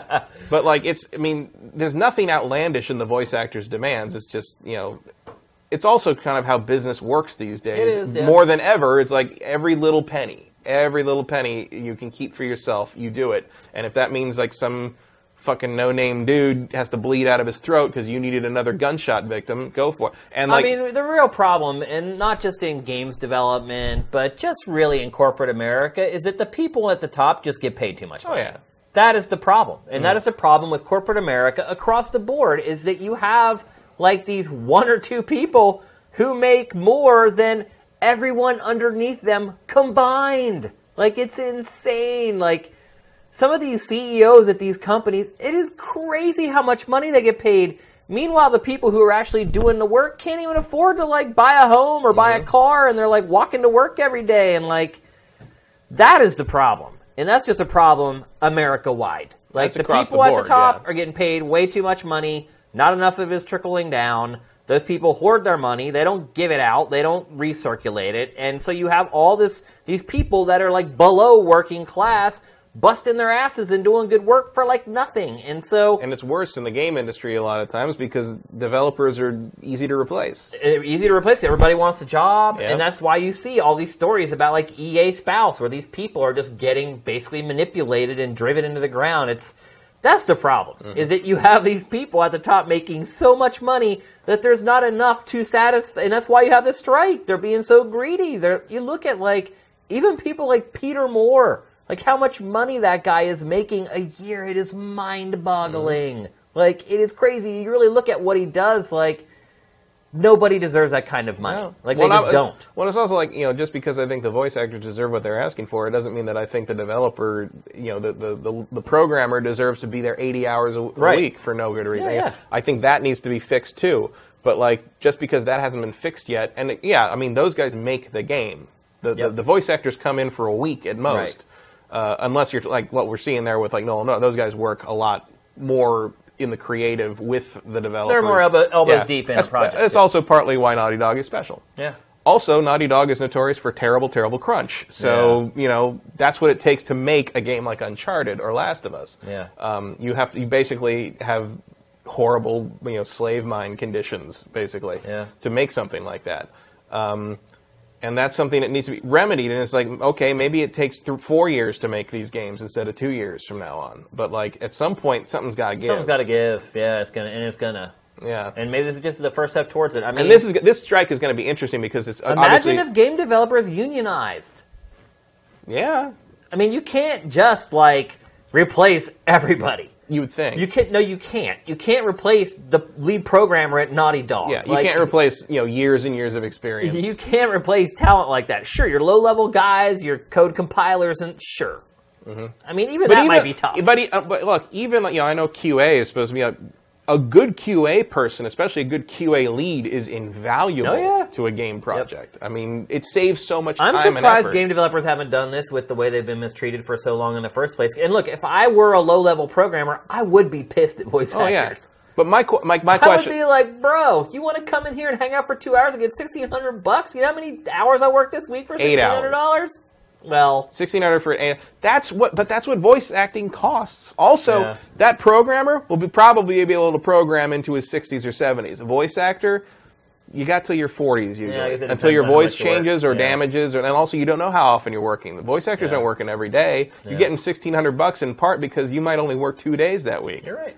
So like that's just how entertainment goes. It's also why residuals exist. I have friends who if you get something, that's what you want. If you're an actor, you want a commercial or something that gets rerun a lot because you get paid for that forever as long as it gets rerun. The guy, the guy who played Santa Claus in that M&M commercial where he's like, they are real. Yeah. That guy probably pays for all his Christmas presents every Christmas. With that ad. He gets a big old check and then for that some. Forever. I mean, that ad was like done in the 90s, but he still gets paid for that, and that's important because, as someone who uses their voice or their body or their looks as your career, that's not going to last forever. And that's one of the reasons pay for something like that is so high. Yep. So I think we both say we're on the side of the voice actors here. Yeah. And on the side of the voice actors and hoping it causes domino effect for maybe the other people who are being treated badly and treated worse. I mean, for sure, the voice actor that has to scream a lot is being mistreated, but is he being more mistreated than the guy who has to work 80 hours a week for no overtime? Right. Probably not. No. Yeah. Probably not. Have some tea, bro. It's like, look, Hell, we scream for 3 hours on this show. Yeah, exactly. And we ain't making $800 a day. That's for sure. Yeah, so there you go. That's a good way to put it. So, stay strong. Yeah. And also, like, it's going to be interesting to see if this affects it, because, like, voice actors going on strike now are going to affect games that come out in, like, 2019. It's like, at first I was like, could, like, Horizon Zero Dawn be delayed? That's all done. And, like, that's all done. But there are games next year that it could affect. But you know what? I'm like, screw it. You know what? If I have to play a game a little bit later because these people are standing up for their rights, totally okay with that. Like, or I'll get over it. The other thing I'll encourage one of the major publishers to do, just as an example for the skeptics on this, record it with a bunch of stand-ins. Yeah, like record a major AAA game with like a, and even if you with us voicing it. But even if you if the strike ends and you get the professionals come in and do it, still include like the half-assed one as like the optional as like the strike VO, so you can hear this is what it sounds like when you don't pay people to do this for a living to do this. Matt and I'll do it. Oh yeah, we'll do it. We'll come in. We'll voice for you. It'll sound god awful. I don't know, man. I did Splinter Cell Co-op Theater. That was pretty solid. All right, let's move on to the last topic of the Big Six and the last Big Six in the history of GameFace. It's a momentous occasion. We're going to talk about the last six. The last six. We're going to talk about Nintendo Switch. Obviously, big topic from last week's show.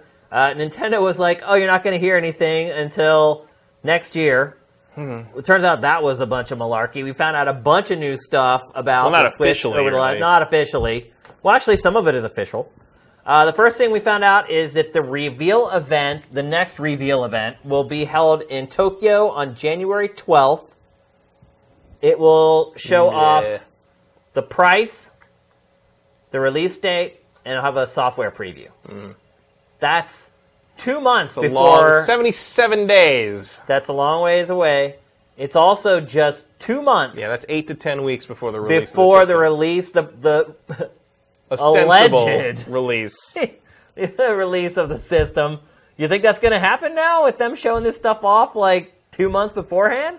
I'd flip a coin at this point. Like, that is not enough time before a console. I mean, Apple announces stuff today and you can buy it right now. But, like, that's not how console launches work. In part because people got to save some cash. Yeah. Also because this system's going to cost a lot. Not necessarily. I don't mean like the price of the base system, but I'm like, okay, you got to buy the system.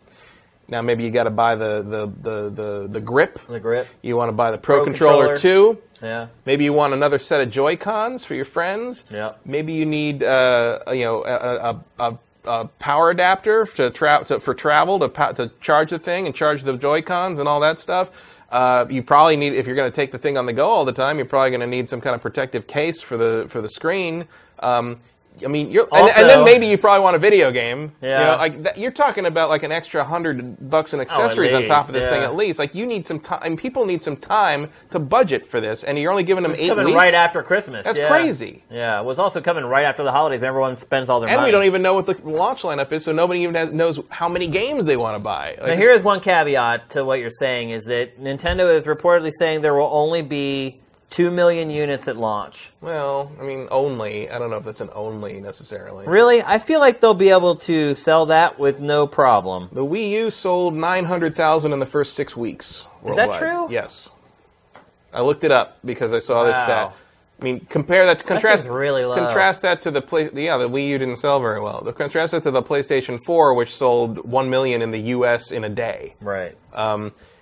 I think 2 million is a pretty safe number. Really? I feel like that's way low.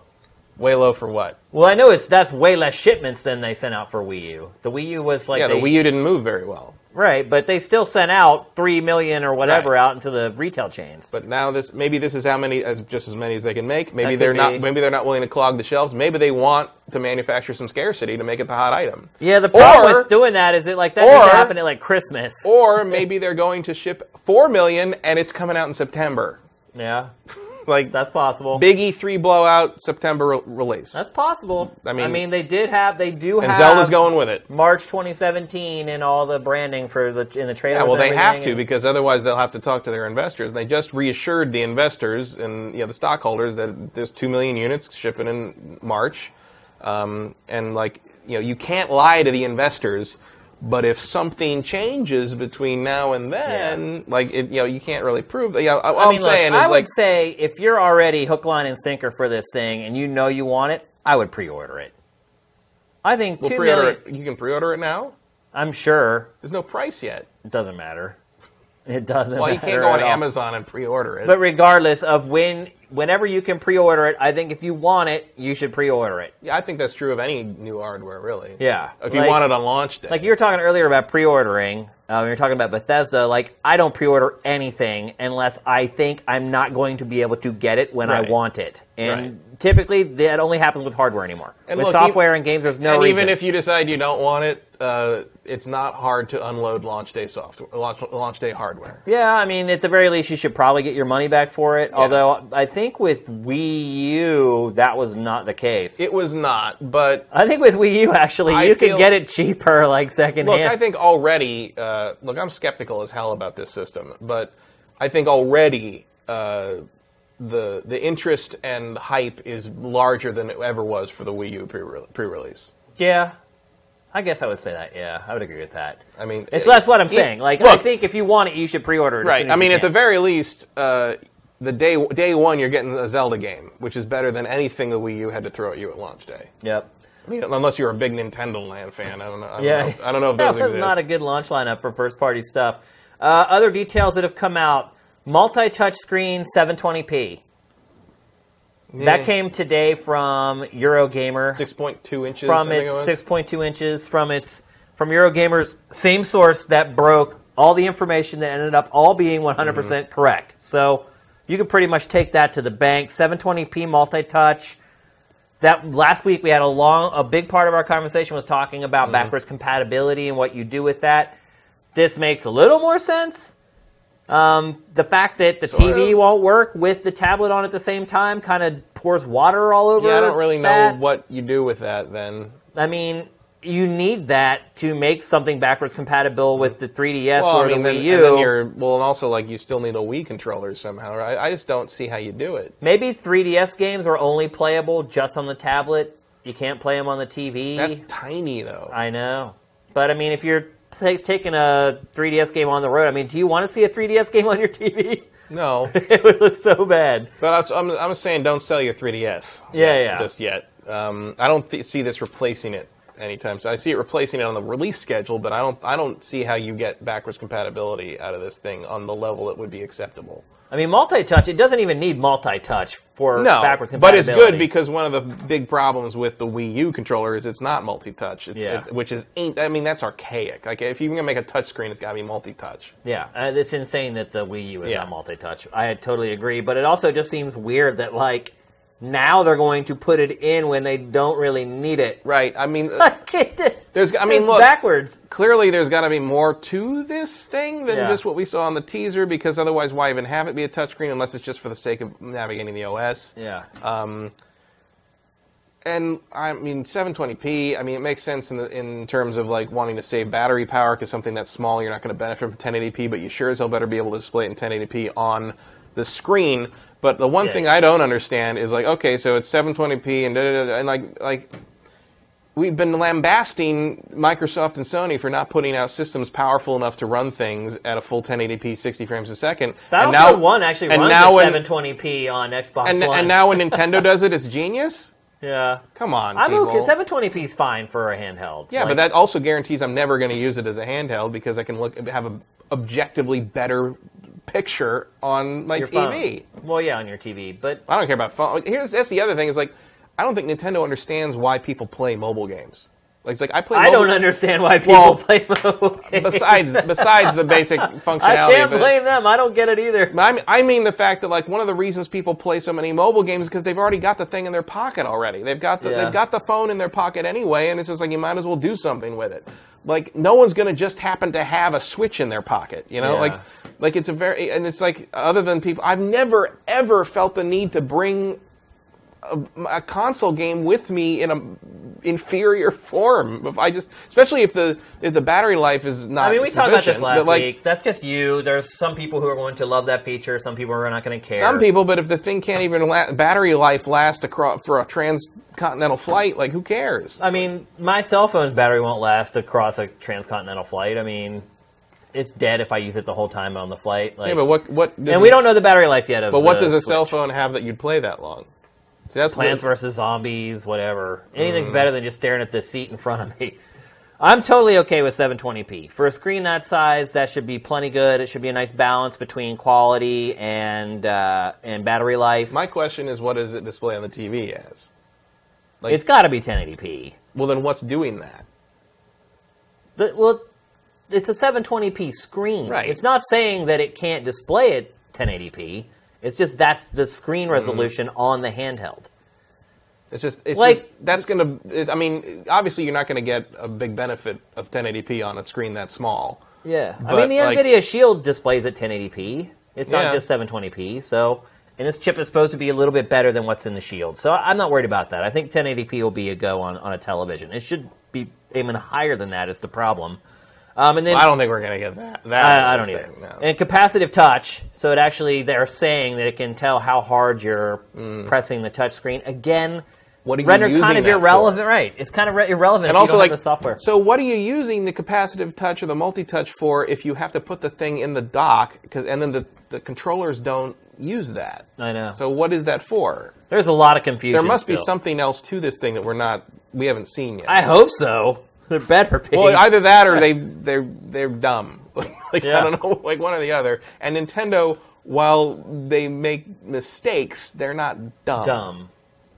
Well, Well, I don't know if I go that far, but not on. I mean, we're not on that. Well, I don't know. I don't know. All right, so let's move on. We got more stuff to talk about. According to Nintendo, you will not be able to buy a tablet separately, at least at launch. That makes sense. I guess. It's called the Switch. You can't it's Well, I think what it'd be some like people- asking, why can't I just buy the top half of a 3DS? Well, I think that's what people are saying, though, is like, they buy Nintendo hardware for the portable side of it. And maybe some people with an interest, they don't want to spend the extra money for the dock to send it to the TV if they're just going to use it when they're on the train or Well, that's whatever. the point of the system. So that Yeah. was not going to happen. It's called the Switch. You switch from console to handheld. That's the point. But I think some people feel like that's Nintendo forcibly telling them how to use something that they're purchasing instead of letting them use it how they want to use it. Yeah, well, get over yourself.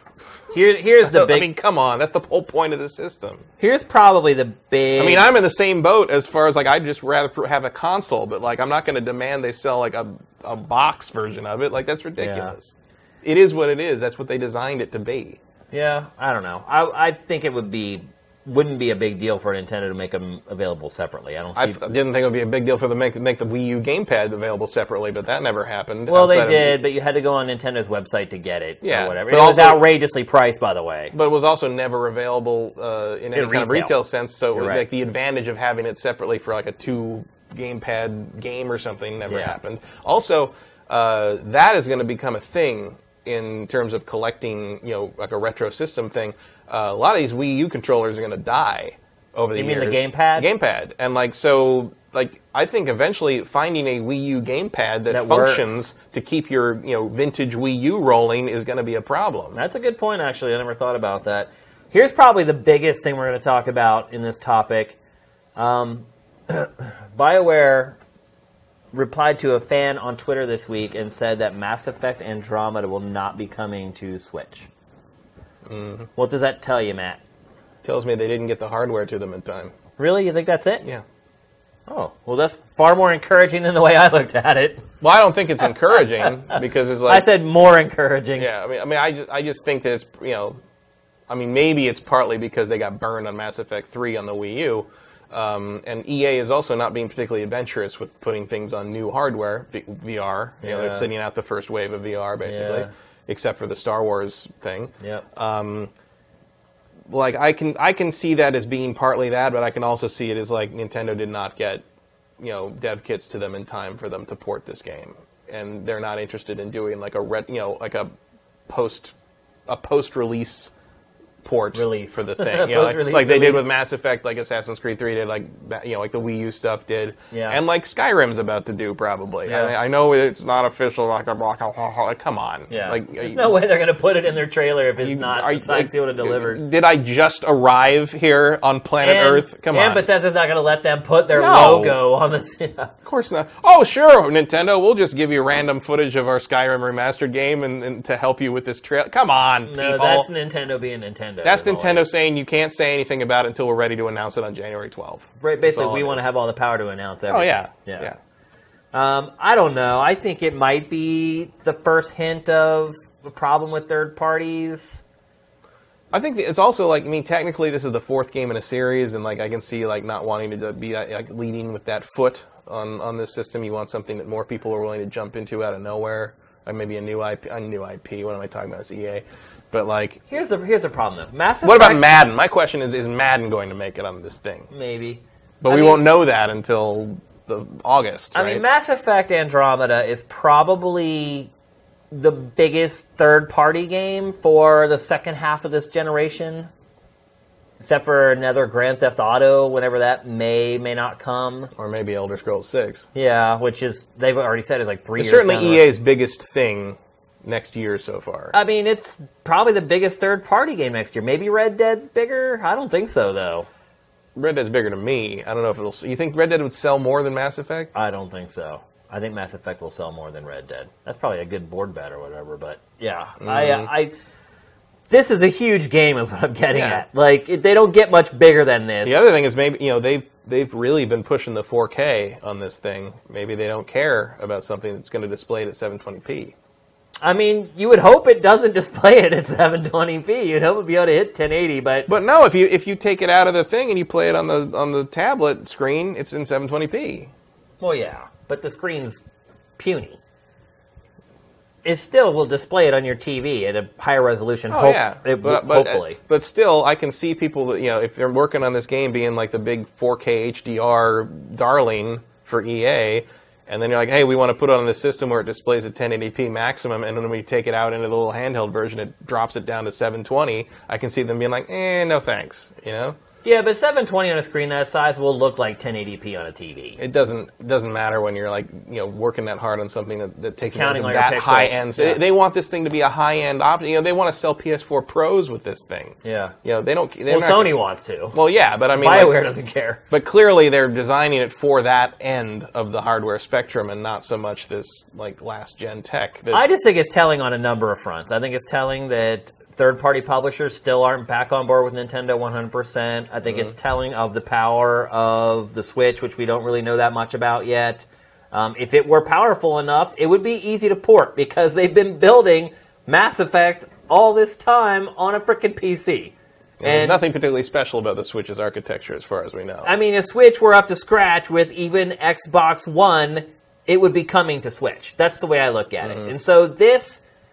not admission, I'd want to be careful with using that word, but this sort of response from BioWare signals to me, sends up a couple red flags, I guess is the best way to put it. I think the main red flag it sends up to me is in terms of what I would expect is that they just did not get the hardware to people in time for stuff. Which they've always done. Which has always been a thing. Because they failed to prioritize who they should give kits to. And I bet you Koei Tecmo had development kits a year ago. But I also think that that's indicative of like one of the reasons we don't know anything about the launch lineup is because I think one of the reasons, even if it comes out in March, which I'm not totally sure of, one of the reasons they're waiting until January 12th to tell anybody about this stuff is because they don't know what's going to be done in time. Probably right. Yeah. Everybody's working to beat the clock on this one, and which is probably bad for everything except for Zelda. I mean, I think Zelda's probably been done for a year now. Yeah. But like, I think you've got a lot of third-party developers trying to beat the clock on this one, and maybe Mass Effect Andromeda just didn't have room in the bandwidth for that, or they could have farmed it out to like a port person, but it's not done yet. So how do you do that? It was probably just that. I mean, it might be like a lack of interest in putting it on the hardware or dealing with Nintendo as a third party, because EA's certainly been down that road a few times. Yeah. But I think part of it had to be logistics. It's especially if you're just admitting it outright on Twitter. Like there had to be. It couldn't have been something that nefarious. It had to have been. It couldn't have been like an argument with Nintendo where they're like, we're not going to put this game on your system, go fuck yourself. No, I don't think it's anything like that. But like, I just think practicality is getting in the way. Yeah. And I wonder how long it will take for practicality to get in the way of things that are maybe more practical than previously thought. Yep. A couple more things very quickly. Nintendo's new president, not really new anymore, did an interview with Bloomberg where he said that the grip or the Joy-Con is going to get a lot of accessories. Duh. So I think I said last week, this thing is a gold mine to sell you add-ons and accessory things. They can all just snap constantly. right on, and yeah, so it looks like we kind of had that right from what we talked about last week. And then the final note was 128 gigabyte SD cards will work with the Switch, which is good news to me. Yeah, that's fine. I mean, it's better than having to buy another hard drive and take the thing apart, and it's certainly better than what the Vita did to us. So. Well, a lot of it will depend on how big is the hard drive in this thing. Which, based upon the size of it, I'm not thinking it's all that big. I think they may not have a hard drive, and it might just be the SD cards. Really? Maybe it'll come with a 32 gigabyte one or something, and we'll have to buy a decent size one. That would be so bad. Which is another thing expense. You have to buy. They're like, well, just buy an external. It's like, bro, those are like good ones, like $100. But an external doesn't even work because you have to take it on the go. Yeah. You're going to have to buy an SD card for this thing. Load your save to the SD card and screw that, dude. Screw that. I'm pretty sure it'll just run on SD cards. That would be really bad. That would be really bad. Well, it'll all be on the same SD card. You wouldn't have to transfer anything. It would just be on the SD card. I think it's just a terrible idea. This thing has to have a hard drive. I don't think it does. I mean, looking at the size of it, I wouldn't be surprised. Yeah. I mean, if they already said, they did come out this week and say, that's another thing that they said, that in fact, the only thing that is in the dock is the HDMI out. And it's just a pass-through. Yep, that's all it is. So, I don't know. I feel like some good news, some bad news this week about Switch. I'm guessing at least we generally have SD cards laying around, as opposed to like the Vita, where it was like here at $100 for like 100. I think the biggest SD card I have is like 32 gigs, though. I got like a 256 gig one for I think for the Wii U. But see, it's probably the slow one, right? It's not like a lightning fast one or anything. Yeah.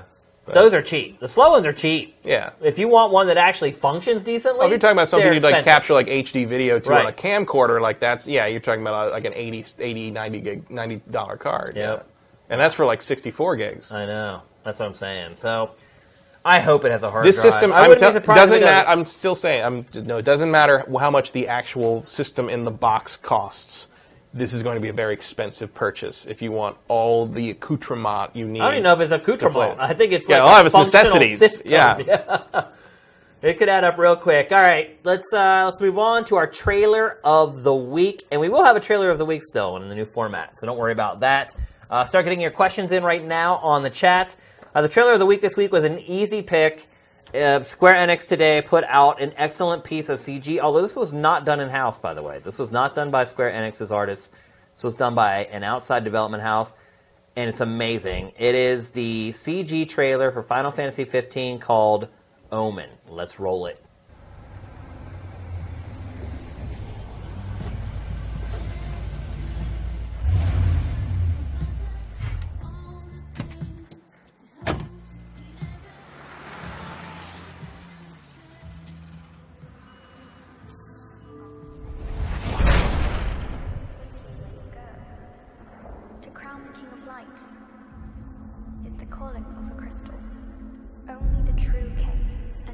By the crystal can purge our star of its scourge.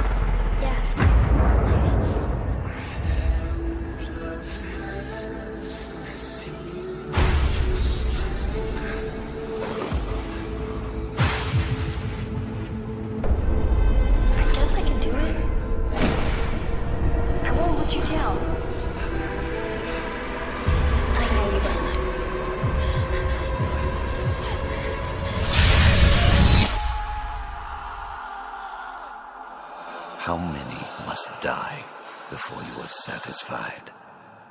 I have seen many deaths, but now I'm only looking forward to one. And then I can rest. He will take responsibility, you know. As must we all. May the gods forgive me.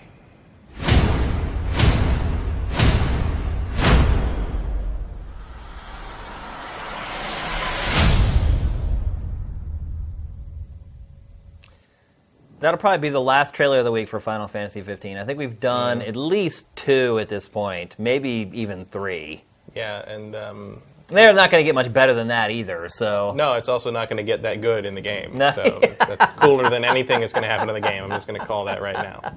I hope not. I hope the game has much better than that in store. Also, when you're driving, be careful when you look at dogs on the side of the road. Just saying. Yeah, just you can't just stare at the dog. You got to watch the road. Yep. Let's get to the questions. Here's one from Unfashionable. What was your favorite Civilization, not counting 6? 2. 4 for me. 2 was just the one I played forever when I was a 4 kid. was the one I played the most. I think that's why. I think 4 was also kind of the sweet spot. It's kind of like where it finally got all the systems in it, and it also probably pushed the boundaries the most. Well, I don't know. That's not true. Probably from 1 to 2 was the biggest push in as far as like advancing from one entry to the next. But 3 came out pretty soon after 2, and 4 there was a big gap, and there was kind of a leap in tech there. And I think 5, once 5 patched and expansioned itself up a little bit, it kind of delivered more on the promise of 4. But like I can see it was why so rocky from the beginning. I can see why 4 would be like after 2, the next one that you really sink a life into. 4 also played great like out of the box back when you actually got games out of a box. But out of the box, 4 played great. I do too, actually. So 4 for me, 2 for Matt. Let's see. From Evusin. What do you guys think about how the overall reaction to the Switch was from the gaming media and industry? Exaggerated, positive, or negative? I don't know. I haven't really paid attention to what the industry, the press reaction was to it. Yeah, I mean, honestly, most of it was positive. Yeah. Like from the media, anyway. Most people are excited for it. I don't have any evidence of this. It's not like I've done a study, but it seems to me that a lot of the people working in games press right now are giant Nintendo fanboys. Well, so a lot of people start as Nintendo fans, and that's where they get enough of the passion and the motivation to go for it, to become a journalist. Because look, it's not easy. You have to work for nothing for a long time before you ever make enough money doing it to actually support yourself. Some people still barely make enough money to support themselves. Like I said earlier, like a lot of journalists live just barely above the poverty line. Like freelancers who work, do reviews for $300 or $200 or whatever.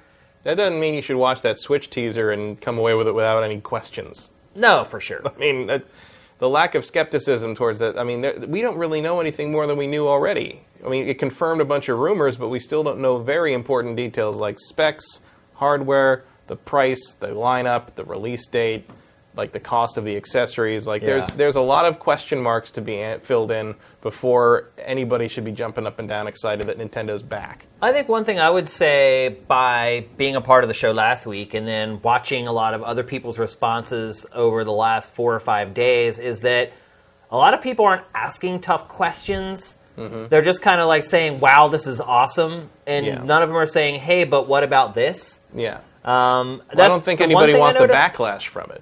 Yeah. I don't care. But but also no, you're right. We're in a different boat because like if you work at IGN or GameSpot or one of those big sites, like people aren't going there for interesting skeptical discussion. They're going to have their opinions reconfirmed. Right. And if you stray outside the line, like it can get really nasty. Oh, yeah. And actually, I think a more generous reading of it would be why ask tough questions when we're not going to get any damn answers for 2 months? That's a like, good it's point. not like it's going to get you anywhere by asking them. You might as well just wait until they tell us, right? Well, I mean, if you go back to what we were talking about pre-orders and giving people as much information as possible, sometimes when you ask tough questions, you do kind of figure things out. But you can't pre-order it yet, so right. it doesn't really matter. Like. So overall, I would say the press has been positive. Or stuff like the 11-minute video of analyzing the 5-second seconds of Mario footage in that. Yeah. That's a little much. Yeah. I think the industry in general has been really quiet on it, but I think that's at the request of Nintendo. I think that's just Nintendo saying, look, don't talk about it, don't say what you're working on. The Mass Effect thing I thought was shocking. Yeah. Just in the fact but that I mean, again, that's telling, though, that, like, EA don't give a shit. Right. Like, exactly. That's what I was trying to get at. Makes you wonder how involved they are. Yeah. Exactly. That's what I was trying to get at with Mass Effect. That's why I said this, to me, was the biggest topic of all the ones we mentioned in that Switch topic. So, also because it's the most relevant question. Because when it comes down to it, it's like, this and that and this, you can take it to your roof party and be the asshole that won't put the fucking video game down for the barbecue and all this stuff.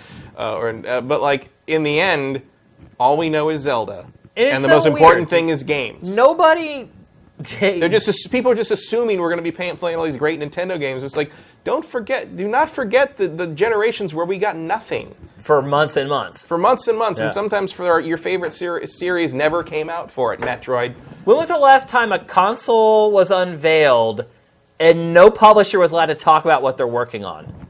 I mean, usually when you unveil a console... That's when the bow breaks. Yeah, you throw. And all the publishers are like, well, look at this, what I'm working on. And then you go on Twitter and, like, the developers are like, oh, I really love programming on this, or I love the way this handles, like, shaders or whatever. Like, it's just like, here's this trailer, and nobody say anything. It's just really bizarre. And again, it's Nintendo, it always kind of dances to its own beat or whatever. So... Not all that. If there's one publisher that would do that, it is Nintendo. Yeah, but usually you at least have like a montage of like what they always do the montage of like the 2 seconds of footage of each game that's in the showing pipeline. Off how it works. I mean, go back and look at the Wii U. Some of them are years out. Some of them never come out. But whatever. But it's like you at least get a taste of like here's what we're planning. Yep. And it's like the fact that we didn't even get like that you don't even have Bethesda sitting there like saying like nothing. There's nothing to see here. There's no. I mean, come on, guy. Like I understand why that's happening, but it's so weird. Helters, what do you think the landscape of gaming will look like if developers also unionize? Would it be the death of AAA games as we know them? Could it cause some big studios to shut down and consolidate? I think the answer to all of that is maybe. Yeah, I think you bring up some good points. That's a really good question, Helters. I don't think it would be the end of AAA. Any of those could be possible. I don't think it would be the end of AAA, but I think it would change how often they come out, which would change how much you can budget for them, and it would also change how much you have to pay everybody.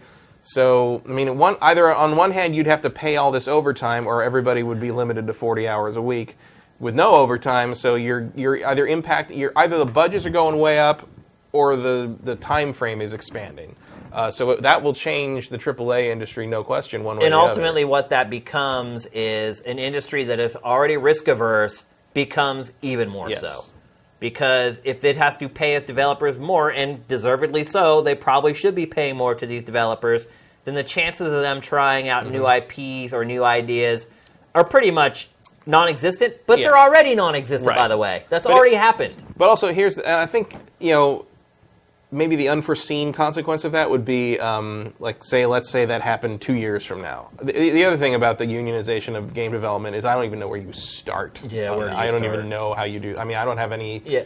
I don't have a game plan for that. But it's probably not. It's easy for me to. It's easy. So don't freak out. It's easy for me to sit there and say, "You guys need to unionize." I have no idea how you do that. I've never started. I was in a union one time though. Yeah. And so here's one thing I will. But I would say what would happen would be basically you'd see this current, the PS4 Pro Scorpio generation would last a very long time. Yeah. Because you would basically they would figure out their business model for how much these games cost, and they would not want to step it up to the next generation level for a long time until they could really nail down how much it costs, how long it takes, and how much profit you make off of it. Now look, and I'm not going to talk about this for very long, but there is a drawback to having a union. And I worked in a union mill at one point. My mom used to be the head of HR for this company that made the carpet for like every automobile manufacturer like in the United States. And it was this huge, massive like corporation, and I worked the summers there to make extra money when I was like back from college or whatever. And so I was a temp worker. And that place was a union workhouse. And every single day, somebody came up to me and said, slow down, you're working too fast. Because what happens is, like, you know, I came in as a temp, and they're like, oh, you're making us look bad. Because if I go in there and I work and I do double the work that they did in the same amount of time, then the corporation can file grievances with the union, and it starts to get dirty. And I will say that the union people that I worked with were crazy lazy. They would work harder to not work than if they just worked. And so when you do have that union behind you, there are kind of other variables that come into play there beyond just like, hey, we're getting a fair wage for the work that we're doing. So just providing the other side of the coin. And it's also like, you know, the comparison that's often made is film and television, and like that doesn't happen too much in film and television. Right. Film and television union is basically about rates, residuals, and mandatory breaks. You know, not working people 12 hours straight through to get your shot done. But the thing is, game development might be, in terms of environment and workplace and functionality of employees, might be more like your mill example than film and television. You know, like, because it is a mill. Like you are creating a product, and if you are programming faster than everybody else, then you might be told to knock it off. That's true. I mean, that's an interesting point. There's a lot to consider in that whole thing. Not to get too much onto the whole labor part of it. Twitchy Jeff wants to know what your most anticipated game is in fourth quarter. Oh, we already answered this one. You did? Yeah, like Dishonored 2 was mine. Remember that? Oh, yeah. We answered before. Well, then Vin Hill right below him asks, what would you rather play this holiday season, Final Fantasy 15 or The Last Guardian? The Last Guardian. Last Guardian. I mean, I have a feeling The Last Guardian is going to be like 5 hours long. Right. I mean, yes, it's a much smaller investment of your life, but I'm also pretty sure The Last Guardian is going to be better. Here's a funny question from Swanson, who seems to be on his best behavior tonight. What is your take on the VR herpes stories making the rounds? Shedding the pink eye would be bad, no? I mean, look, it's legitimate. Yeah. I mean, you could get either or from using someone's shopping cart. Oh, yeah. But there's a reason shopping cart, like outside of, I don't know if it's like everywhere, but like you go to a grocery store here, they have like disinfectant wipes like outside the store to wipe the handle down. Well, they got to be cleaning the VR goggles while they're. But that doesn't happen like at these trade shows and everything. But I'll tell you something you're more likely to get eye herpes from: 3D glasses. Yeah, for sure. So they're much closer to your eyes. Yeah, well, they're much closer to your eyes, and you wear them longer. Yeah, and they're not; those things are not clean. They're all thrown into a bin with all the other glasses and just put it back out on the rack. So if you're avoiding VR goggles at events because you think that you might get pink eye or something, I hope you don't go to 3D movies very often. Or if you do, you better have your own custom pair of 3D glasses that you pull out of your suit coat pocket like a jerk. Because I'm sure there's people that have their own personal 3D glasses they bring to 3D movies. I'm sure they do. I bet plenty of germaphobes out there.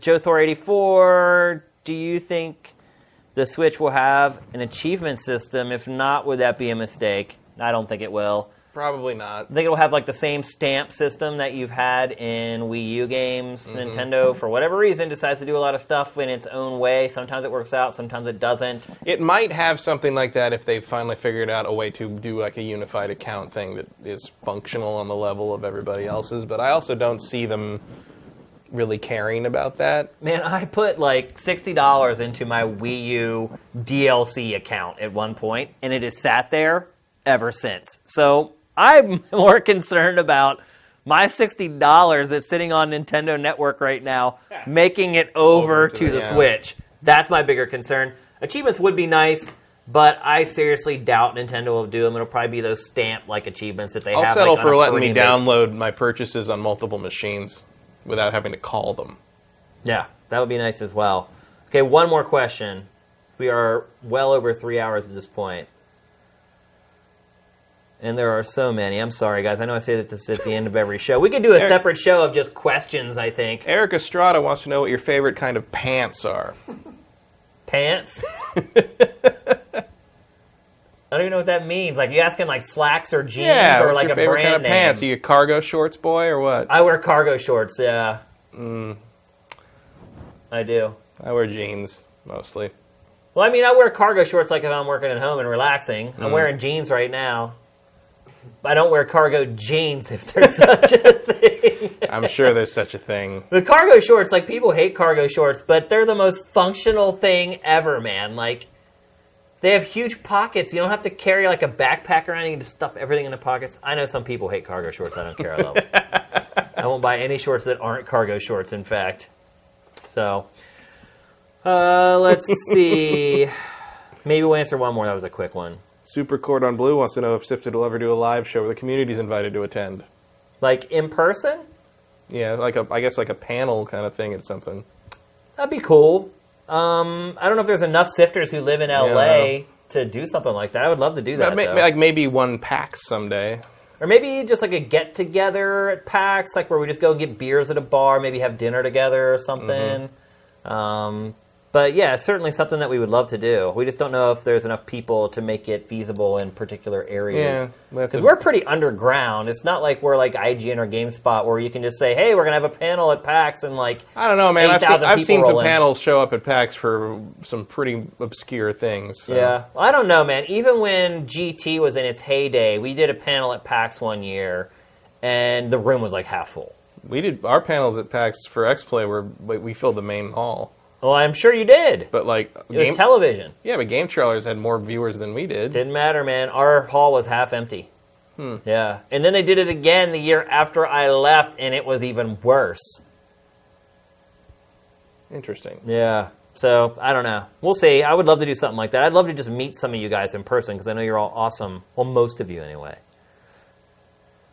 One more. We'll just do one more question. I know I just keep going on and on and on. You're right. It's like Civ, one more turn. That's good, Tim. We need to give this guy a microphone is what we need to do. I almost accidentally banned somebody again. Unfashionable. Sorry. Do you have love for Titanfall 2? Twitchy Jeff. I talked about Titanfall 2 at the top of the show. If you missed it, you're going to have to watch the archive. Unfashionable. Are you wearing pants now? Wouldn't you like to know? He is, or I wouldn't be sitting here. Here's the last one. AJ the Legend Watson. Do we expect Nintendo to actually have a robust online for the Switch? I think you're going to get exactly what you got right now on Wii U. Pretty much. There's no way they're going to scrap that and just be like, hey, see you later. Look at this brand new thing we built. Like, at this point, your network is what it is, and you're going to build on top of it and iterate it. You're not going to scrap it and start all over. So yeah, you'll see that. You'll see a version of Miiverse. You'll see, which gives me hope that my money will indeed transfer over to the Switch. Hell, that's probably why they have a touchscreen. You may be right. That may be the only reason there's a touchscreen, to make purchases and stuff on the tablet. Purchases and a type. Yeah, that's good. You're right. It makes sense. All right, that's going to do it for this week's episode. Man, you guys, questions galore. We got a lot of them. I wish we could answer more. Unfortunately, we already way over time. I think this might end up being the longest episode ever. Again, we are really just setting records like left and right with the show. But like I said, next week we will have a brand new take on the show. I think you guys are going to like it. I think it'll be a lot more flexible. But you have to wait and see what we have up our sleeve. Also, I think we might have a new episode of Platinum Journey very soon. Yes, it has been 4 months. Wow. Since the last episode of Platinum Journey. Well, that last one almost killed him. So. Yeah, it really did. So it is almost done. It should be on the site, I'm guessing, within next week. So keep an eye out for that. And check out Joe on Joe. That's right. For G.I. Joe action with me and Kevin if you want. That's right. So thanks to everybody on the stream. There's still a ton of you on there. We really appreciate it, guys. All the people in Europe, much love to you guys as well. We'll see you next week. GameFace is up and out.